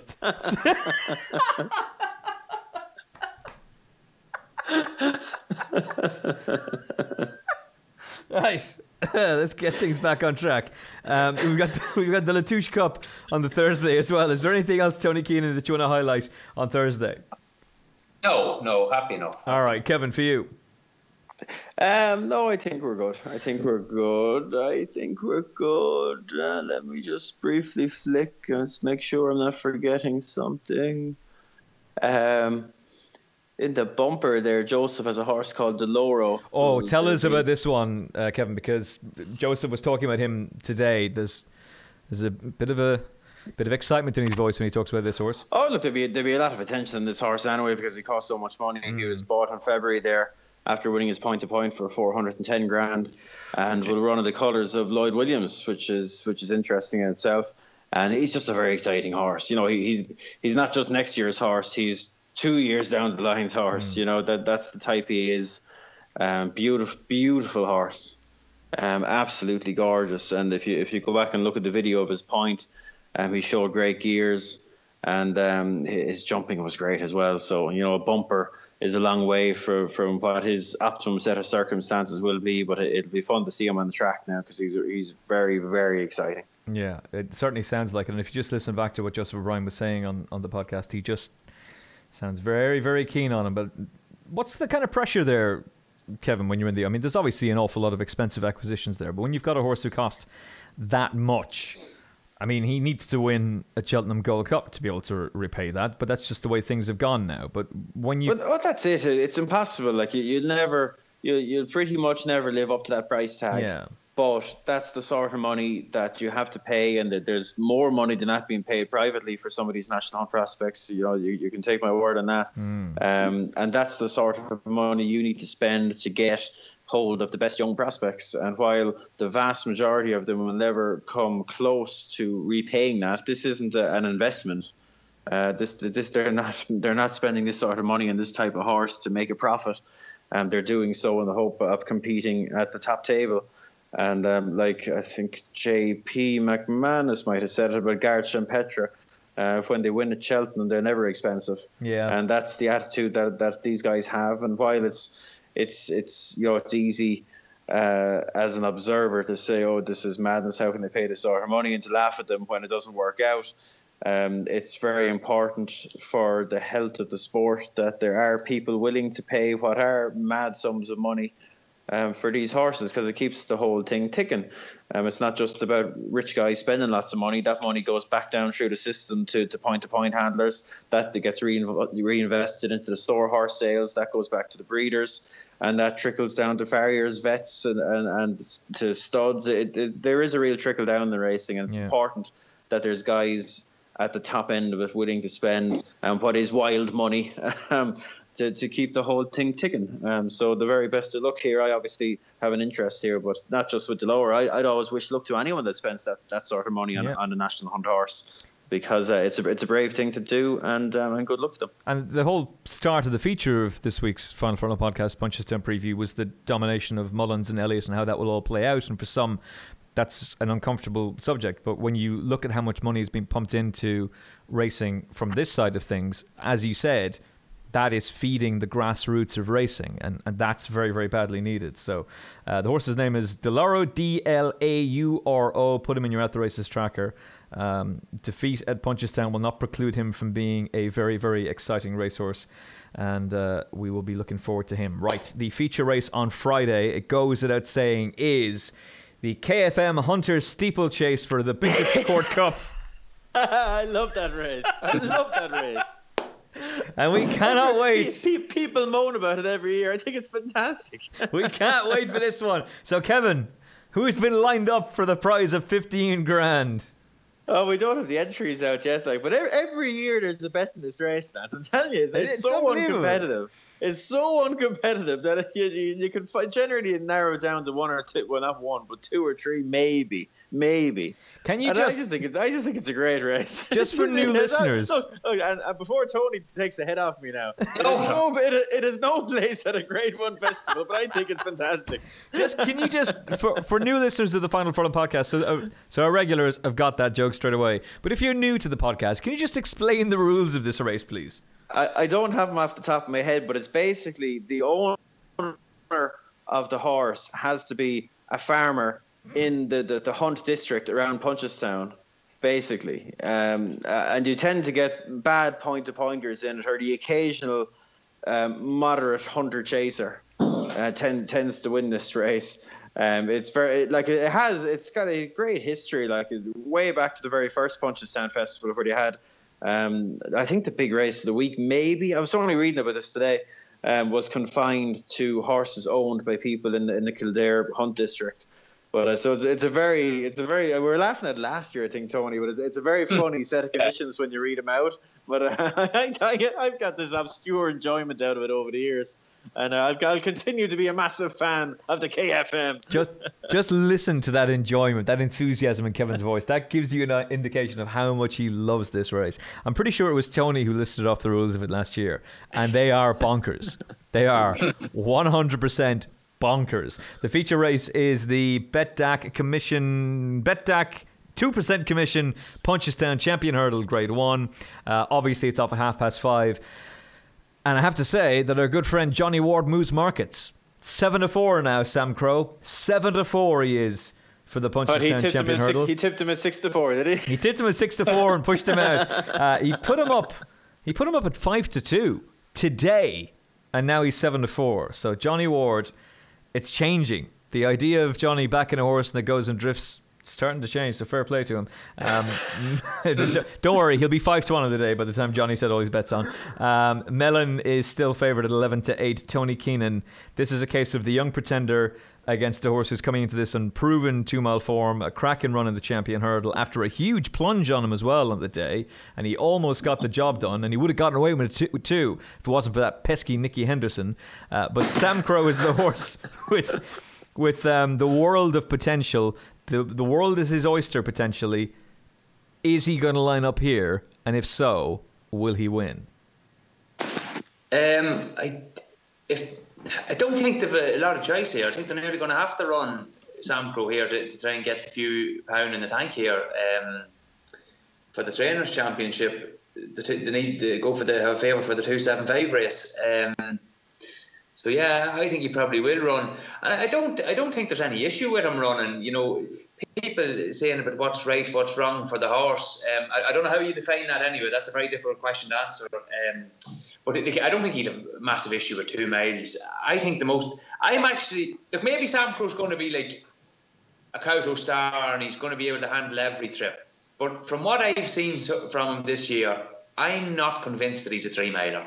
I think he's very fast. I think the impressive part of his race in Leopardstown was from the second last to the last.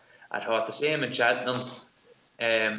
And against that, the final part of his race probably hasn't been overly impressive. And maybe he's idling the whole time. He's a particularly strong traveller. I don't think he'll have any issue with 2 miles, and I think it might actually be his trip in time. I find it hard to see that he wouldn't go off favourite ahead of Mellon. Although we're talking about Mellon, Super Sunday beating Mellon in Leopardstown, like, there's no way that is Mellon's form, given what he did in Cheltenham and the way the market went in Cheltenham. I do have a thing in my head about Mellon that he really likes Cheltenham. His 3 best runs of his career are arguably there: the Supreme, the Beulah, and the Champion Hurdle. So what he's going to be like back at Punchestown, he didn't get the best ride now last year in an office hurdle.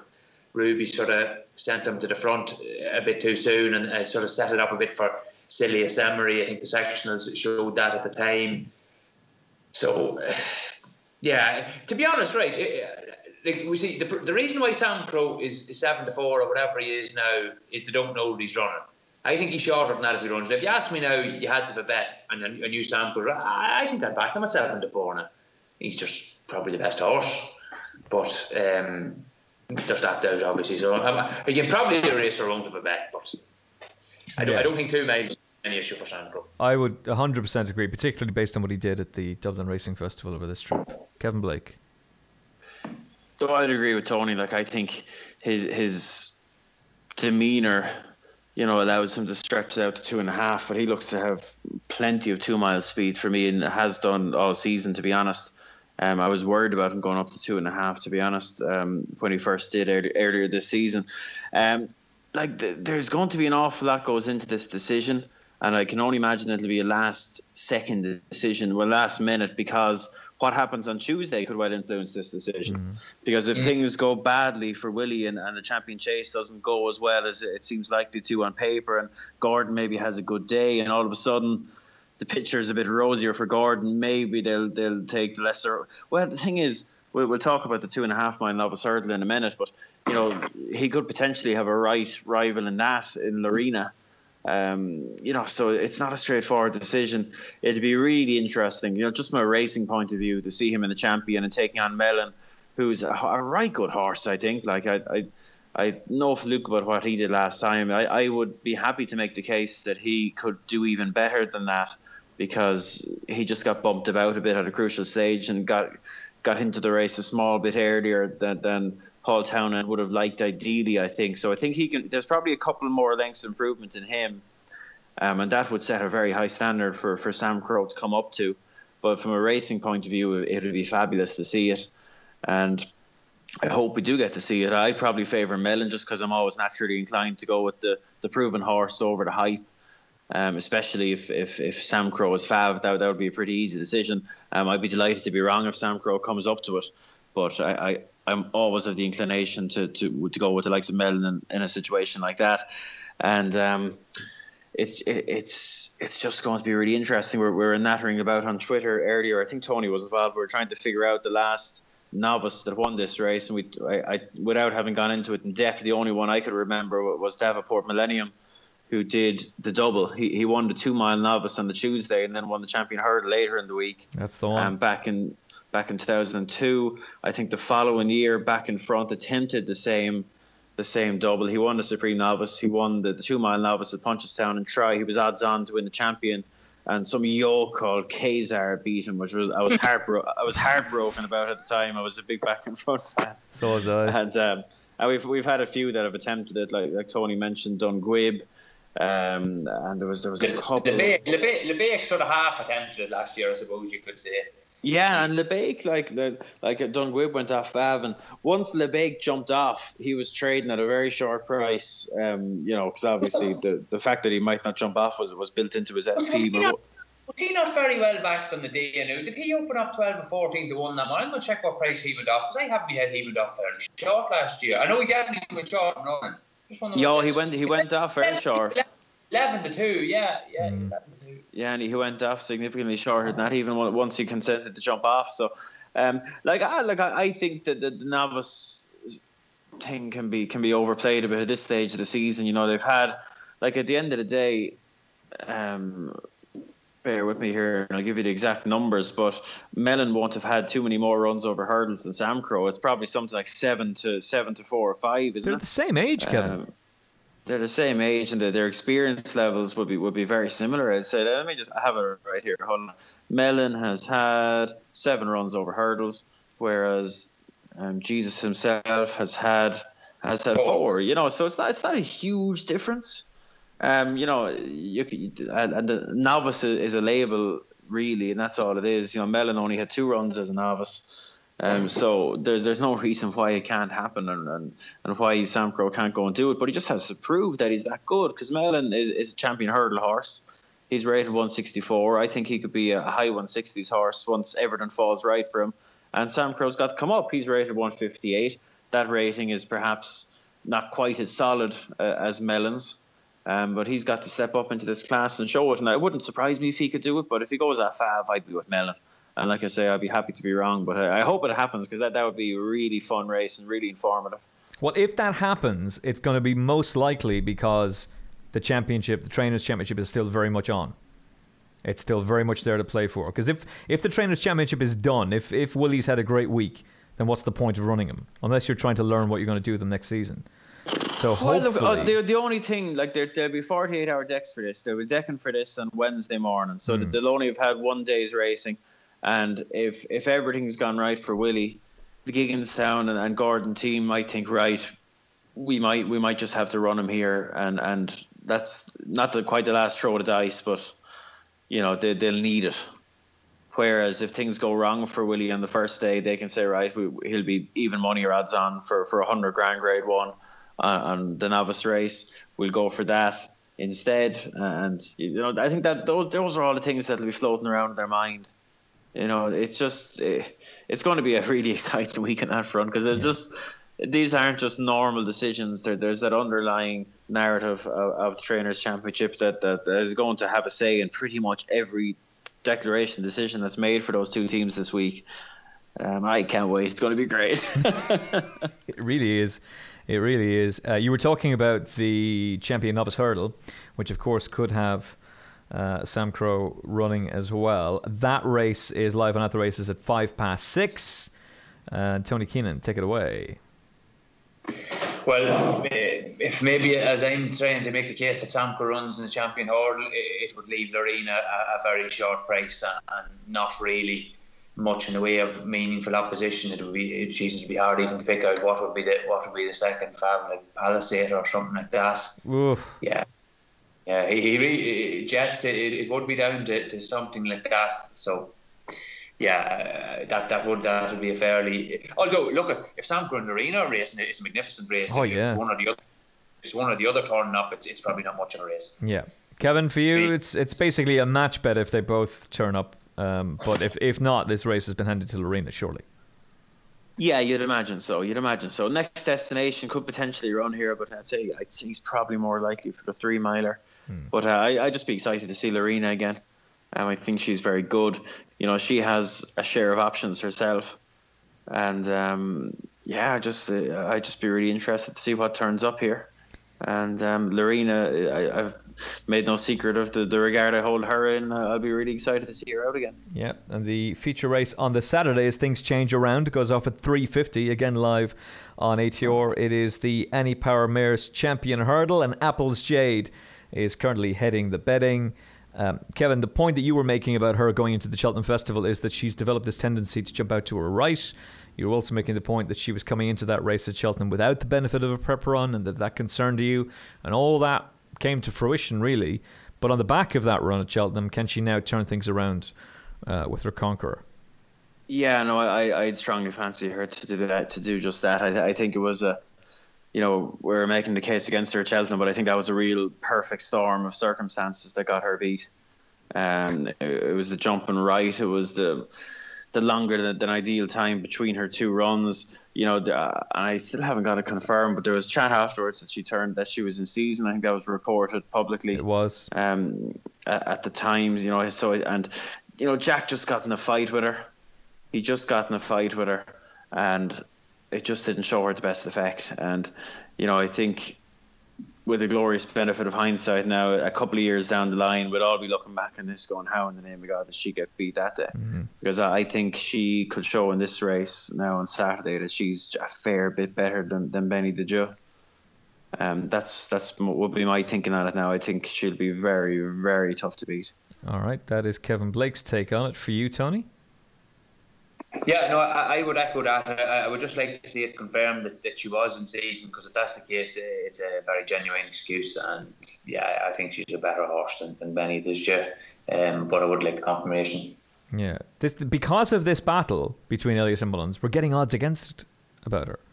And I would be fairly confident that she would beat Benny Didua, that she turned that form around. But it's just going to be fascinating.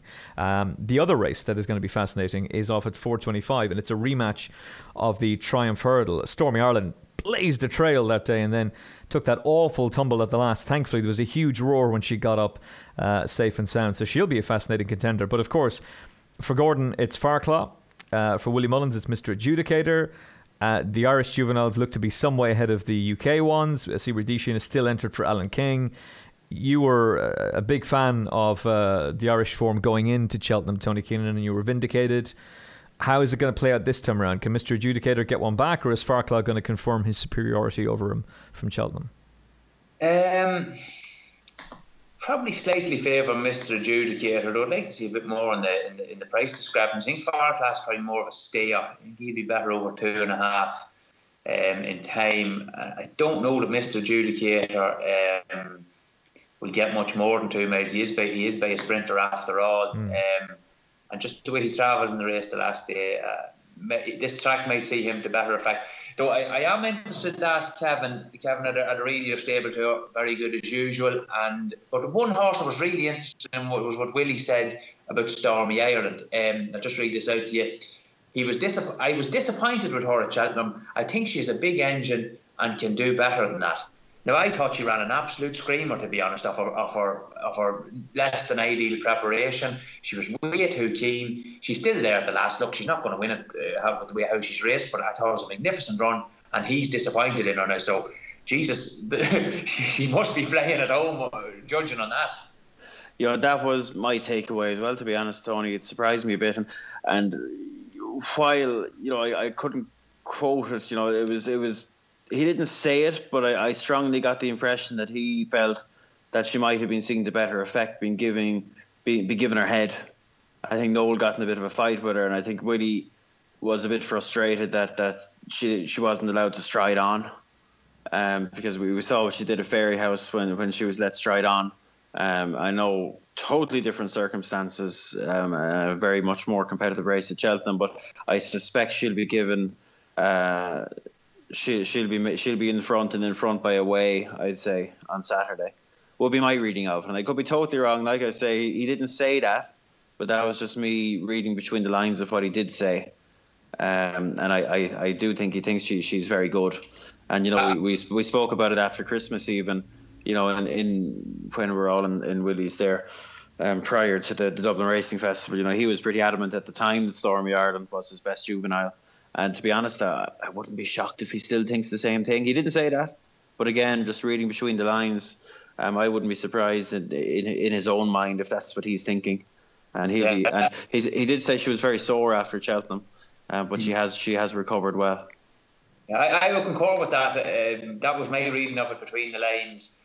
Again, you have to remember as well that there was a lot of money for her in Cheltenham as well. You know, despite it, there was obviously the massive punt on Apple Shakira. She was well, but this Stormy Ireland was back from 13-2 into 9. And as I said, I thought she had the mother and father of horrible preparations for the meeting, not having had a run since Fairy House. So yeah, on that angle alone, she would be interesting to me. And just thinking back, there have been a few horses now that have gone off and made all in this race. I remember Barazan did it way back, and I'd say Abyssial, the year he won it, was definitely up with the pace the whole time. That sort of, as we were saying before, that old tight horse track, it can suit a front runner, and they can get away from them. So I'm not sort of convinced that Farclad will be totally suited by this track. May well be the best horse in time, but not so sure about him at this track. Yeah, and she's not overly big now, and she'll zip around there, I'd say. And I'm a big fan of Farclad. I really like what he did at Cheltenham, but yeah, I'd be inclined to think he's probably more of a stayer in the making. As much as I like him, I definitely prefer him to Mr. Adjudicator. I think he's improved past him now, and I don't think Mr. Adjudicator is going to beat him again, bar something odd happens. But I think Stormy Ireland is definitely the potential joker in the pack there. And I know you're not getting a massive price for your trouble. I mean, you could definitely argue that she should be maybe a little bit bigger than she is. But I could definitely see the case. I wouldn't be shocked now if we saw a fair chunk of improvement from her. You wouldn't also be too surprised, Kevin, if she went off being the Willie Mullins first string, that it's Paul Townend who rides her. Yeah, could easily be. Could easily be. Yeah, and of course a horse that Ruby Walsh has taken up quite a bit as well. Right, that is our preview of the Saturday. Anything else, Tony, that is on your mind for that day, for the final day of Punchestown 2018? No, nothing else. Okay, Kevin?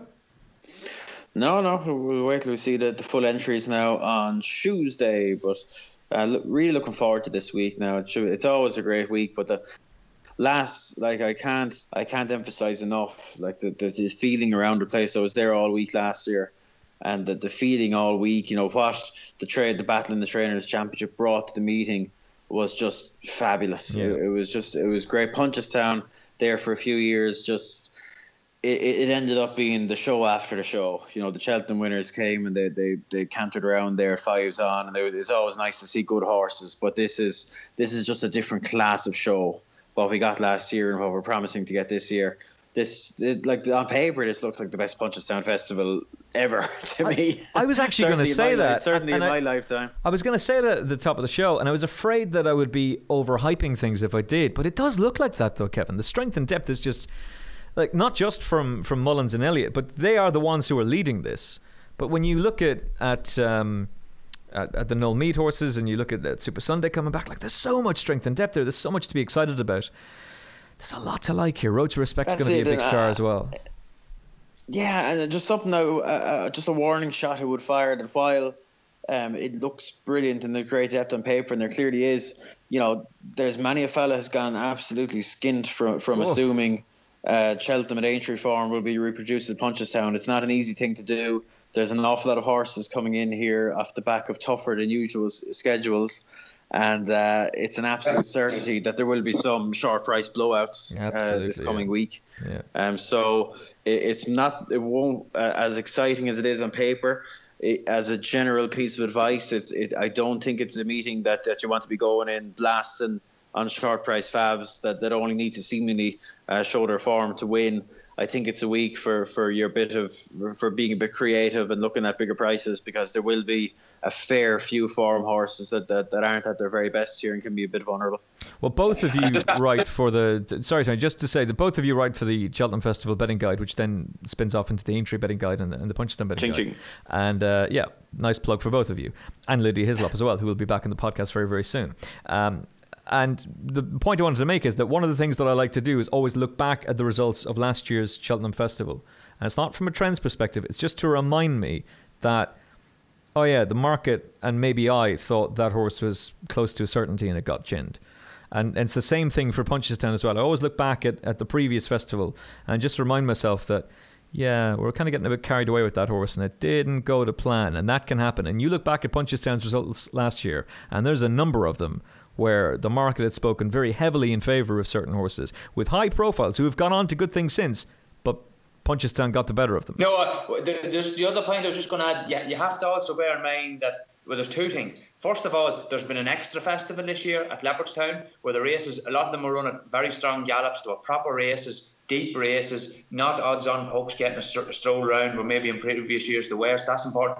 And the other thing is, all of the races have been run on soft ground this year. Yes. Almost across the board. So that would add more fuel to the fire, what Kevin is saying, that maybe some of these short ones probably not one to steam into, and to maybe take a chance a couple of horses, maybe the fresher ones at prices that have to find a bit of improvement or that. Yeah, it's a great shout. Let's get best bets from the team for the week. So as we have discussed so far, so Tony Keenan, you can lead the way. We'll go for your best bet of the meeting and your best value bet as things stand for Punchestown. I said I'd go to Tony first of all because I knew Kevin would be like, what? What? A best bet on a betting preview? What are you talking about?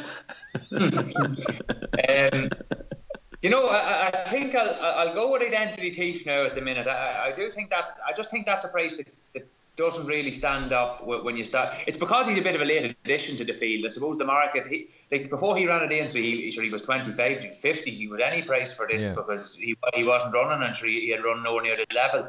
The market was been framed around Penn Hill and a couple of other Mullins horses. So I think that 6 or 7 to 1 there is on the big side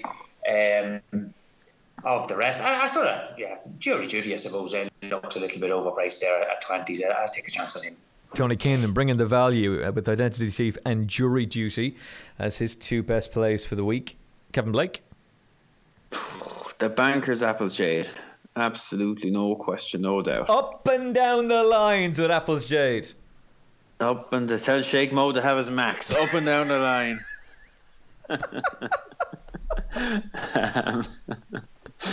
Now, what's my value? What is my value? I can't read your mind, Kevin. You give yours there, Emmett, and I'll come back to me for my value. Oh, dearie me. I really you hardly think you weren't going to be asked, are you? Checkmate. Touche. Oh, Genie, he says. Well, obviously the value bet is footpad. I mean, you can.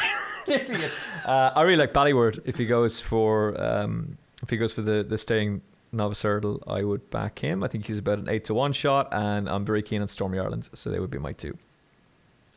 Feck it, I'll just give Next Destination, because I'm just struggling to I'll be picking away now at kind of picky ones at 20 to 1 all week, but I wouldn't like to single out one just because a few that I have in mind now are, they're in multiple entries and everything else. Yeah. If you wanted me to give a scumbag bet of the week, it would probably be Dr. Phoenix each way. Okay. Yeah. I could see I'd struggle to see him out of the frame. Well, no, there's a really interesting shape to that race, though, Kevin, is it? Because we talked about the tactics of it and how it could all play out, and some things are going to. Tellers Moore's probably going to take on Duvan for the lead, and he's not. Going to take on Undersow for the lead, and Undersow is not going to have his ground. And what price is Duvan going to be? Both Min and Undersow now have had fairly busy campaigns as well. Yeah, that's in the mix. That's in the mix too. That's a good show. Undersow is made of titanium, though. He's fine. The Iron Horse. Titanium horse. Yeah. Sharjah, I'll put up as my value. Okay. 20s in the 2 mile novice hurdle. That's a good shout, that. Still intrigued about this Vizian de Floss, but there was so much talk about Sharjah at the start of the season, and it seemed as though that he was very much the one that they liked, but I wonder if Tony's made a really good point there earlier on that perhaps... Just on Colin Tizard horses, I know he's had good success now at coming over to Punchestown with these horses that have run an entry, but I do think you have to bear in mind that Cheltenham is the key meeting. William Gordon just had no interest in the entry. So those races are substandard. That's a good point. what they're going to be facing this week. I just, it was nearly an also-rans meeting in some sense. Like, it just, when the big two don't take part, that's what you have. And when they did take part, they dominated the Grand National. Exactly. Yeah, exactly. That's a very fair point. Okay, that is our look at the Punchestown Festival, an in-depth look in the company of Tony Keenan and Kevin Blake. Hopefully you enjoyed it. There's some excellent content available for you on attheraces.com, particularly with the Punchestown microsite. So check that out. There is also a in-depth stable tour, as alluded to by Tony Keenan, done by the esteemed Kevin Blake with Willie Mullins. Will he be able to retain his title, or will it be snatched by Gordon Elliott? He has certainly worked hard enough for it. He's won an Irish Grand National, an Aintree Grand National. He's been leading trainer at the Cheltenham Festival. Will he be champion trainer of Ireland, or will it be a 12th title for Willie Mullins? Kevin Blake? Willie Mullins, I think. Tony Keenan? Oh, just to be different, I'd say Gordon Elliott. Willie Mullins. Just to be different, going with the Fav. I'm gonna go with the 7-4 on Fav, just to be different. Life is good when you're being different with a 7-4 on shot. I like the way you just subtly threw it in there as well, like we wouldn't notice. It's brilliant, absolutely brilliant. That, yeah, I lump on the favourite here, to be different. It's been a pleasure talking to you as always, Tony Keenan. Great having you back on the show. For those who wonder, why is Tony not on as much? Tony's just an extremely busy man with his professional life, and he's doing a lot of good work as well. So fair play to you for coming on, Tony. Hopefully we'll get you back on over the summer. We know that you're a big flat man. You've written an extensive preview for GG's as well, so you can check that out if you want your flat fixed from Tony. And we will chat to you again very soon, my good friend, and hopefully you can enjoy the Punchestown Festival. Kevin, are you getting to go to Punchestown? You're working there, aren't you? Yeah, I'm working there Tuesday and Thursday. Really looking forward to that. And I better mention it now, because it will be the talk of this podcast once it goes out. Those that were so enthusiastically bought the minutes on mention of diesel laundering have taken an absolute clipping. Oh. An absolute clipping. Their accounts have been emptied. But as Tony said on Twitter, I think that joke has largely run its course. So there's always scope for these things to make a comeback. Lads, literally, you wouldn't believe the Monaghan Stages rally is outside my house today. This is actually not a joke. I have not been able to get out of the house today. The road has been closed off all day, and they finished off about an hour or two ago. So I've been listening to this burr all evening. It's really crazy. So I've actually moved house in the last 6 months or so, and I was saying this is going to be mad, but thank God they finished up and let us get a clear run. We could actually talk race. And the other thing is, to be fair, because we've been interrupted so many times by trucks going up and down the road and all that kind of stuff. Scrambler bikes. And the scrambler bikes, obviously, as well, doing their thing in and around the border territories, which may or may not be allowed to be broadcast. But you tweeted this out as an advanced warning, because you're like, oh, I'm going to get stitched up here again. It's just going to be the same old thing. And then it didn't happen. I tell you what, Tony, a cynical man would say that was just a blatant ramp out of you. You ramped it. You mentioned it with a view to driving a market move to buy the minutes for a mention of diesel laundering. And you've sold it all day long. You've made a fortune here, Keenan. Yeah. Much needed with my current tipping record, Kevin. All's fair in love and betting. Absolutely. Listen, if you got to pull a few stunts to make a few quid, sure, look, what can you do?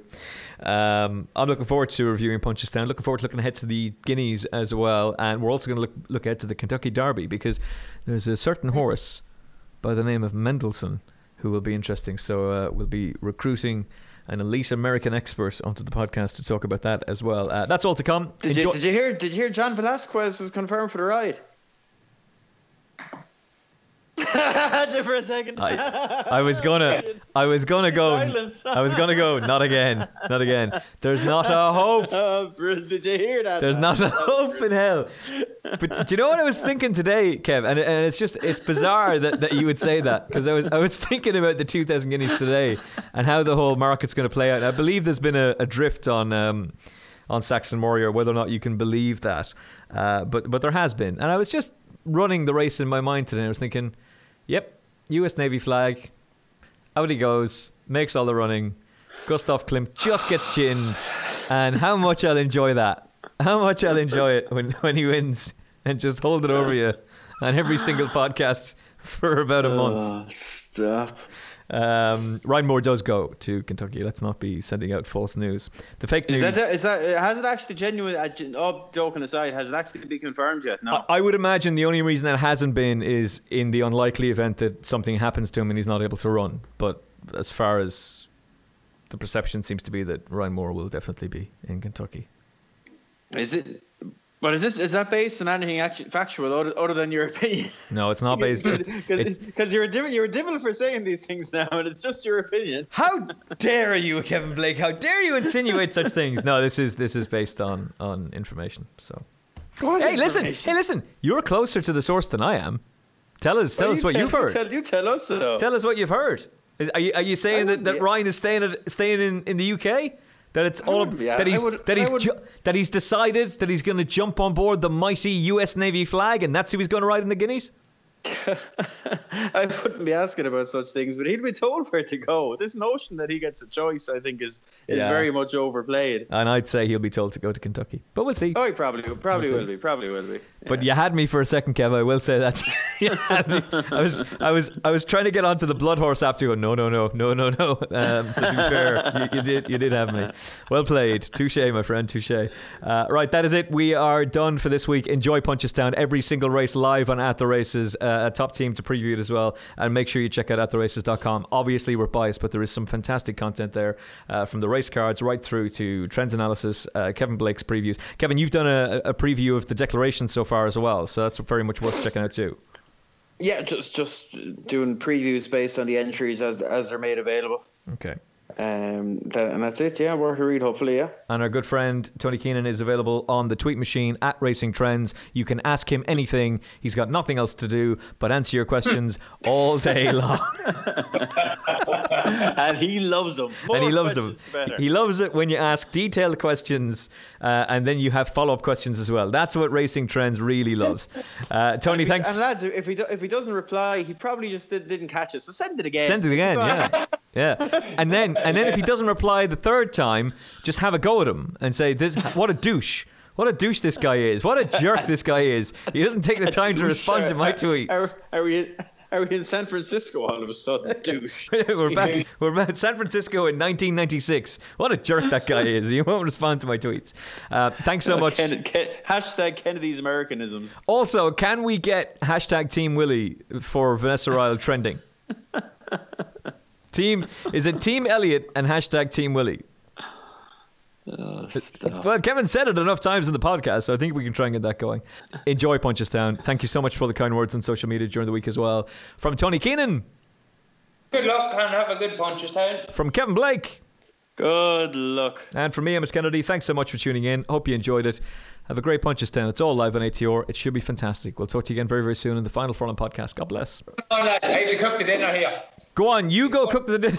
Well done. Great winner. And hopefully maybe she might get to Royal Ascot. That'd be grand, yeah. you could live with that, as they say.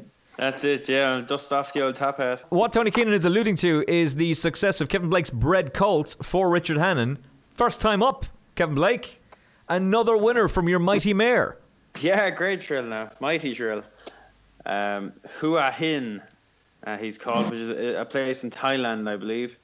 And yeah, as was to some bows now. He was a fellow. I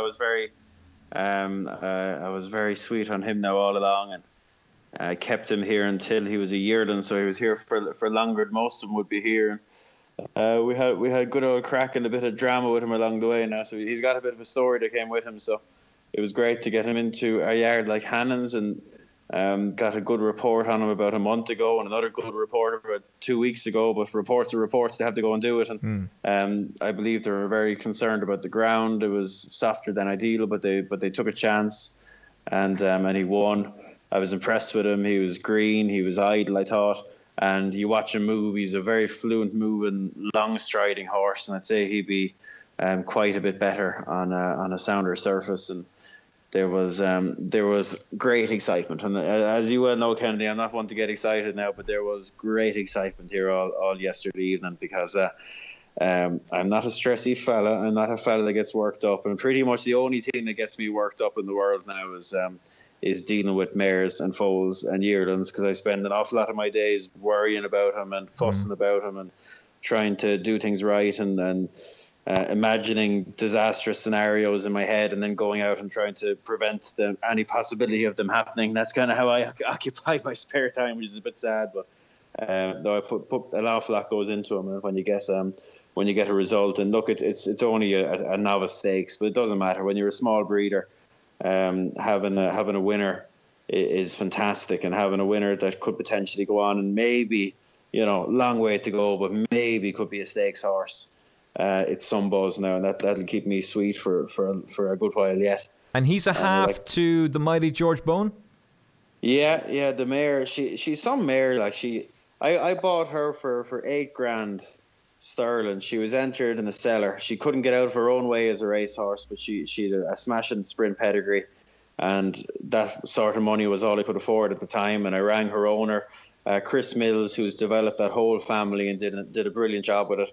And she was in for $6,000. He sold her to me for $8,000, and she's had 5 runners, 5 winners. 4 of them have won at 2. Horse rated 107 or 8. Horse rated 100.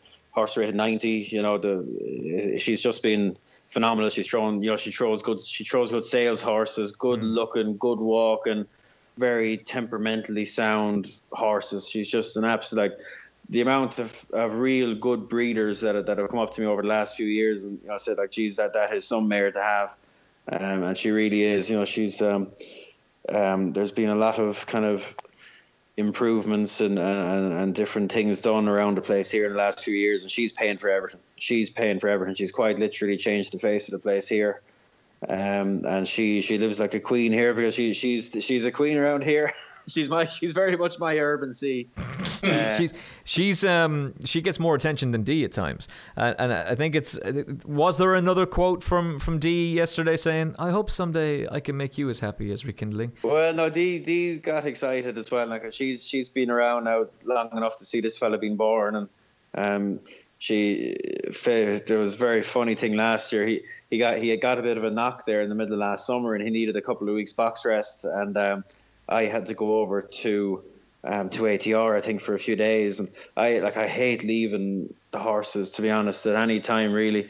And he's a colt, and he's quite a bulgy fella now. He's hardy, and when anyone that deals with colts, especially when they're on box rest, they want to be out and running around and fighting and acting the Mickey.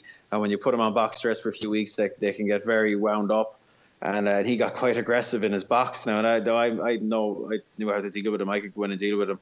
But feeding him, he get very excited at feeding time.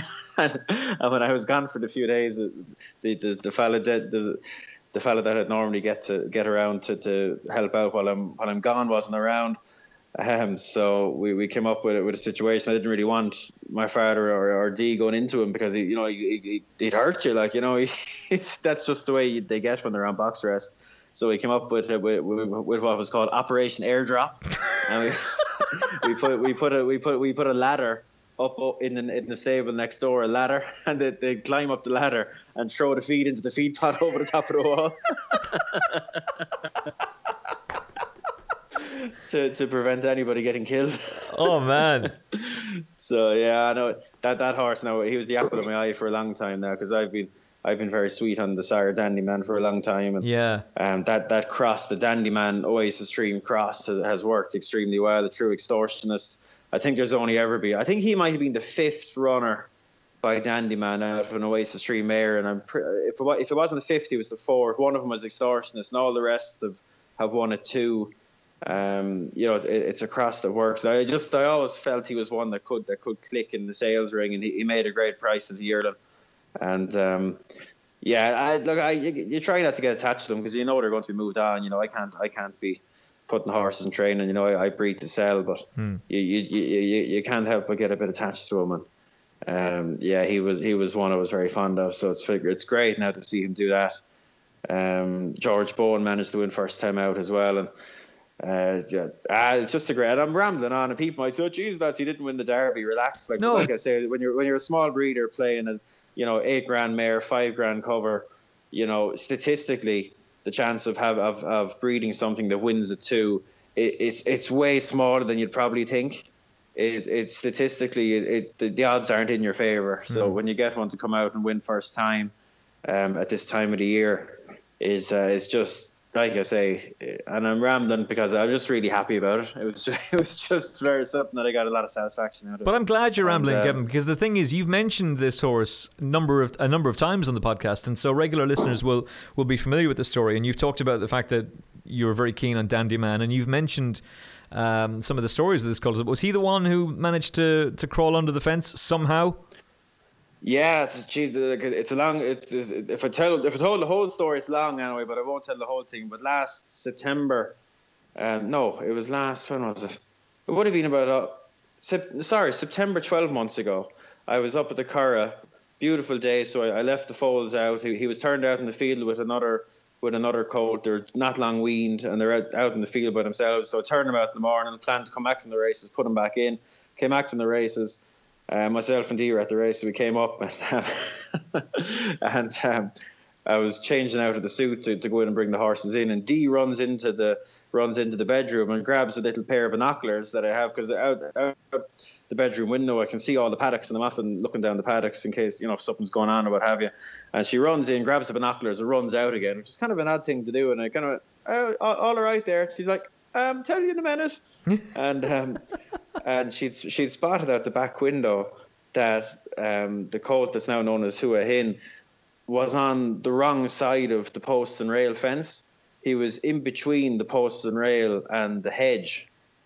And there was, like, normally if they've made their way out there, they've bust through it or jumped it or done something bananas. And like, he's a foal, he's not a fully grown horse. They don't be jumping over fences really. So he sprinted out anyway. And then I got under the fence and got hold of him. And he'd been there, I'd say, for maybe half an hour. He'd the ground a bit ripped up there where he was standing, but he was just sensible enough to not do anything stupid. He just stood there. And we don't know what happened to this day now, but I'm 99% sure he was rolling beside it, and he managed to kind of get, there's about a 2 foot gap, not even, I'd say 1.5 foot, and he's managed to kind of wedge himself under it, and in all the wiggling, he's come up on the wrong side, which is like a 1,000,000 to 1 shot, I'd imagine, statistically, for that to happen. But thankfully, we got there good and quick. I held him there, and my father came up along, and we cut the wire on the top of the post and rail. We hammered off the rails, and we were able to walk him out, and he was fine. He had a couple of scratches here and there, and he was a bit sore the following morning, but nothing lasting. And yeah, like, the horses just do funny things. Yeah, you'll remember there at Aintree there a few weeks ago, I got a call when I was at Aintree. A yearling had jumped out of a paddock. I didn't want to mention this because I didn't think it was fair, but yeah, you were saying earlier how worked up you get about horses, and we were in the media centre, and yeah, you got a bit of a fright. Yeah, like she jumped out. She's fine, 100%, but horses can just do funny things. And like I say, I obsess over making everything as safe and to reduce the possibility of anything avoidable happening. Like, honest to God, it is an obsession. Like, if I walked around the farm here and showed you various things that I've done over the years to kind of prevent 1,000,000 to 1 chances happening, and then you get a yearling that just jumps clean over a 4.5 foot fence. It's just mad. Like, thankfully she's fine. But horses, that's the thing. Like, they just drive you nuts. They drive you nuts. But days like yesterday now kind of make it all worthwhile. Absolutely. And we went out there with Dee and with my mother and father with a couple of drinks to toast us, and they're sweet out things. Like I say, like, people say, "What are you going on about? You've only won a little 2-year-old race," but it's special now, and that's kind of what keeps the whole thing ticking. Yeah. But you're not Coolmore, Kevin. You're with the greatest respect, you're a small time breeder. Just to elaborate on how much detail you go into, the last time I was staying with you was when we were off to Aintree, and as we were heading off that morning, you noticed that a branch was out of place, and you were ringing your dad when we got to the airport to make sure that branch was taken care of. Like, that's the detail that you go into. No, that's one of the things I'm paranoid about is low hanging branches. Yeah. So if you're ever driving through my neck of the woods in Golden, you look in, I've stripped all the branches down at head height. They're all gone. So these trees look really funny. That this big long, what's the word I'm looking for? The trunk, big long trunk with no branches going up to very high. So that there's no possibility of them running by that tree and getting poked in the eye. 1,000,000 to 1 chance again. But that morning, I just happened to notice that one of the low hanging branches had broken the wind and was hanging down. And that's it. Like that, nobody worries about that sort of stuff. I think I'm pretty much the only fella that worries about things to that extent. But that's just me, because I would never forgive myself if the 1,000,000 to 1 chance came off and a horse ran up and knocked out their eye off a low hanging branch. I just never forgive myself. So I just find it easier to walk around fields, picking up stones and filling in any holes that rabbits might have dug, or cutting branches and stuff like that, just to reduce the possibility of something odd happening. Because when you hang around horses enough and you see the things that can happen, I just think you're not doing the job right if you're not trying to reduce the possibility of these things happening. Well, for anybody who wonders about the love and the affection that there is for horses in this fantastic game of ours, there you have it. Can I also just say that producer D has that horse, the foal colt who won yesterday, as her screensaver on her iPhone. And also, go to Kevin's Twitter and have a look. If you haven't seen it yet, have a look at the video of him running around.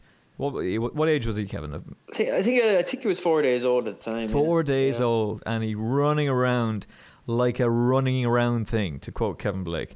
It was it's a great video, and one of the reasons that we started this podcast all them years ago, back in 19-dickety-doo, is our love of horse racing, and the fact that you were able to give our very loyal audience an insight into your operations and how you do things, and the inner workings of what you do, and then that horse being transferred to Richard Hannon and now succeeding. Who knows where he will go from here, but hopefully it'll be Royal Ascot, and if he does do something for you, it'll be remarkable. But just that win alone gives so much satisfaction, and I'm incredibly proud of you. I know our listeners will be incredibly proud of you and delighted for you as well. So it's great to get that insight from you, and it's a nice side of the game that I think should be focused on more. So it's a horrible side of the game most of the time. you're just getting the good times. Jesus, they'll drive you absolutely nuts trying to get mares and foal, and they won't go on foal, and getting hurt, and stop, they drive you bananas. But sure, it's like, I suppose it's like being a trainer. You know, most of the time you go to the track, you come home disappointed, but you've got even longer waits in between drinks, I suppose, as a small breeder. But when it goes right, you have to enjoy it and indulge in it a bit, because you certainly get a lot more days when things like this don't happen than when they do. And I'm just looking out the window now, and his half sister is out there. I'm going to bring her in now in a few minutes, a yearling half sister, and by gut fan, and she has an acclimation colt beside her at the minute, and she's been covered by Star Spangled Banner. That's the beauty of I'm sure there's big satisfaction in pin hooking and buying a foal and selling it as a yearling and watching it going on. But like for me, the ultimate satisfaction is in breeding, because when it works and all being well, the mare is still alive and producing and healthy and everything else, you've got the promise of more to come, and you reap the benefits of the success of the ones that have come before. So. And there's an awful lot to look forward to with her. I think she's only 13, so she's never given a day's worry at all, really. So she, all being well now and touched in every lump of wood in sight now, there should be a fair few years left in her yet now, but she's the queen of this place and always will be, I think. Good man, Kevin Blake. And on that note, we will wrap up this week's edition of the Final Furlong podcast. Thanks so much again for all the kind words on social media. Kevin, congratulations with the success, and may he roll on to more success for years to come, and indeed for the mare as well. Give us the mare's name again. Midnight Oasis. For those of you who want to check her out, she has produced some real good ones, including George Bone, who is going to win a race this season. More on that and Final Furlong podcast to come. We are done. Thanks so much for listening. We'll chat to you again very, very soon on attheraces.com. Take care. God bless. Have you downloaded the free At The Races app yet? With easy-to-use race cards and form, expert daily tips, plus video replays and in-app betting, it's the app that no racing fan's phone should be without. Available for free on your iPhone or Android mobile. Visit attheraces.com/app for more details. The first taste of rare bourbon you finally got your hands on. That's nice. At Caskers.com, we make this experience easy. Caskers is a one-stop spirit curator with an impressive selection of exclusive, sought-after, rare, and household names in the realm of premium spirits and champagne. Discover the top flavors of the year now by going to Caskers.com and using code WELCOME10 for $10 off your first purchase. Get $10 off your first purchase with code WELCOME10 at Caskers.com.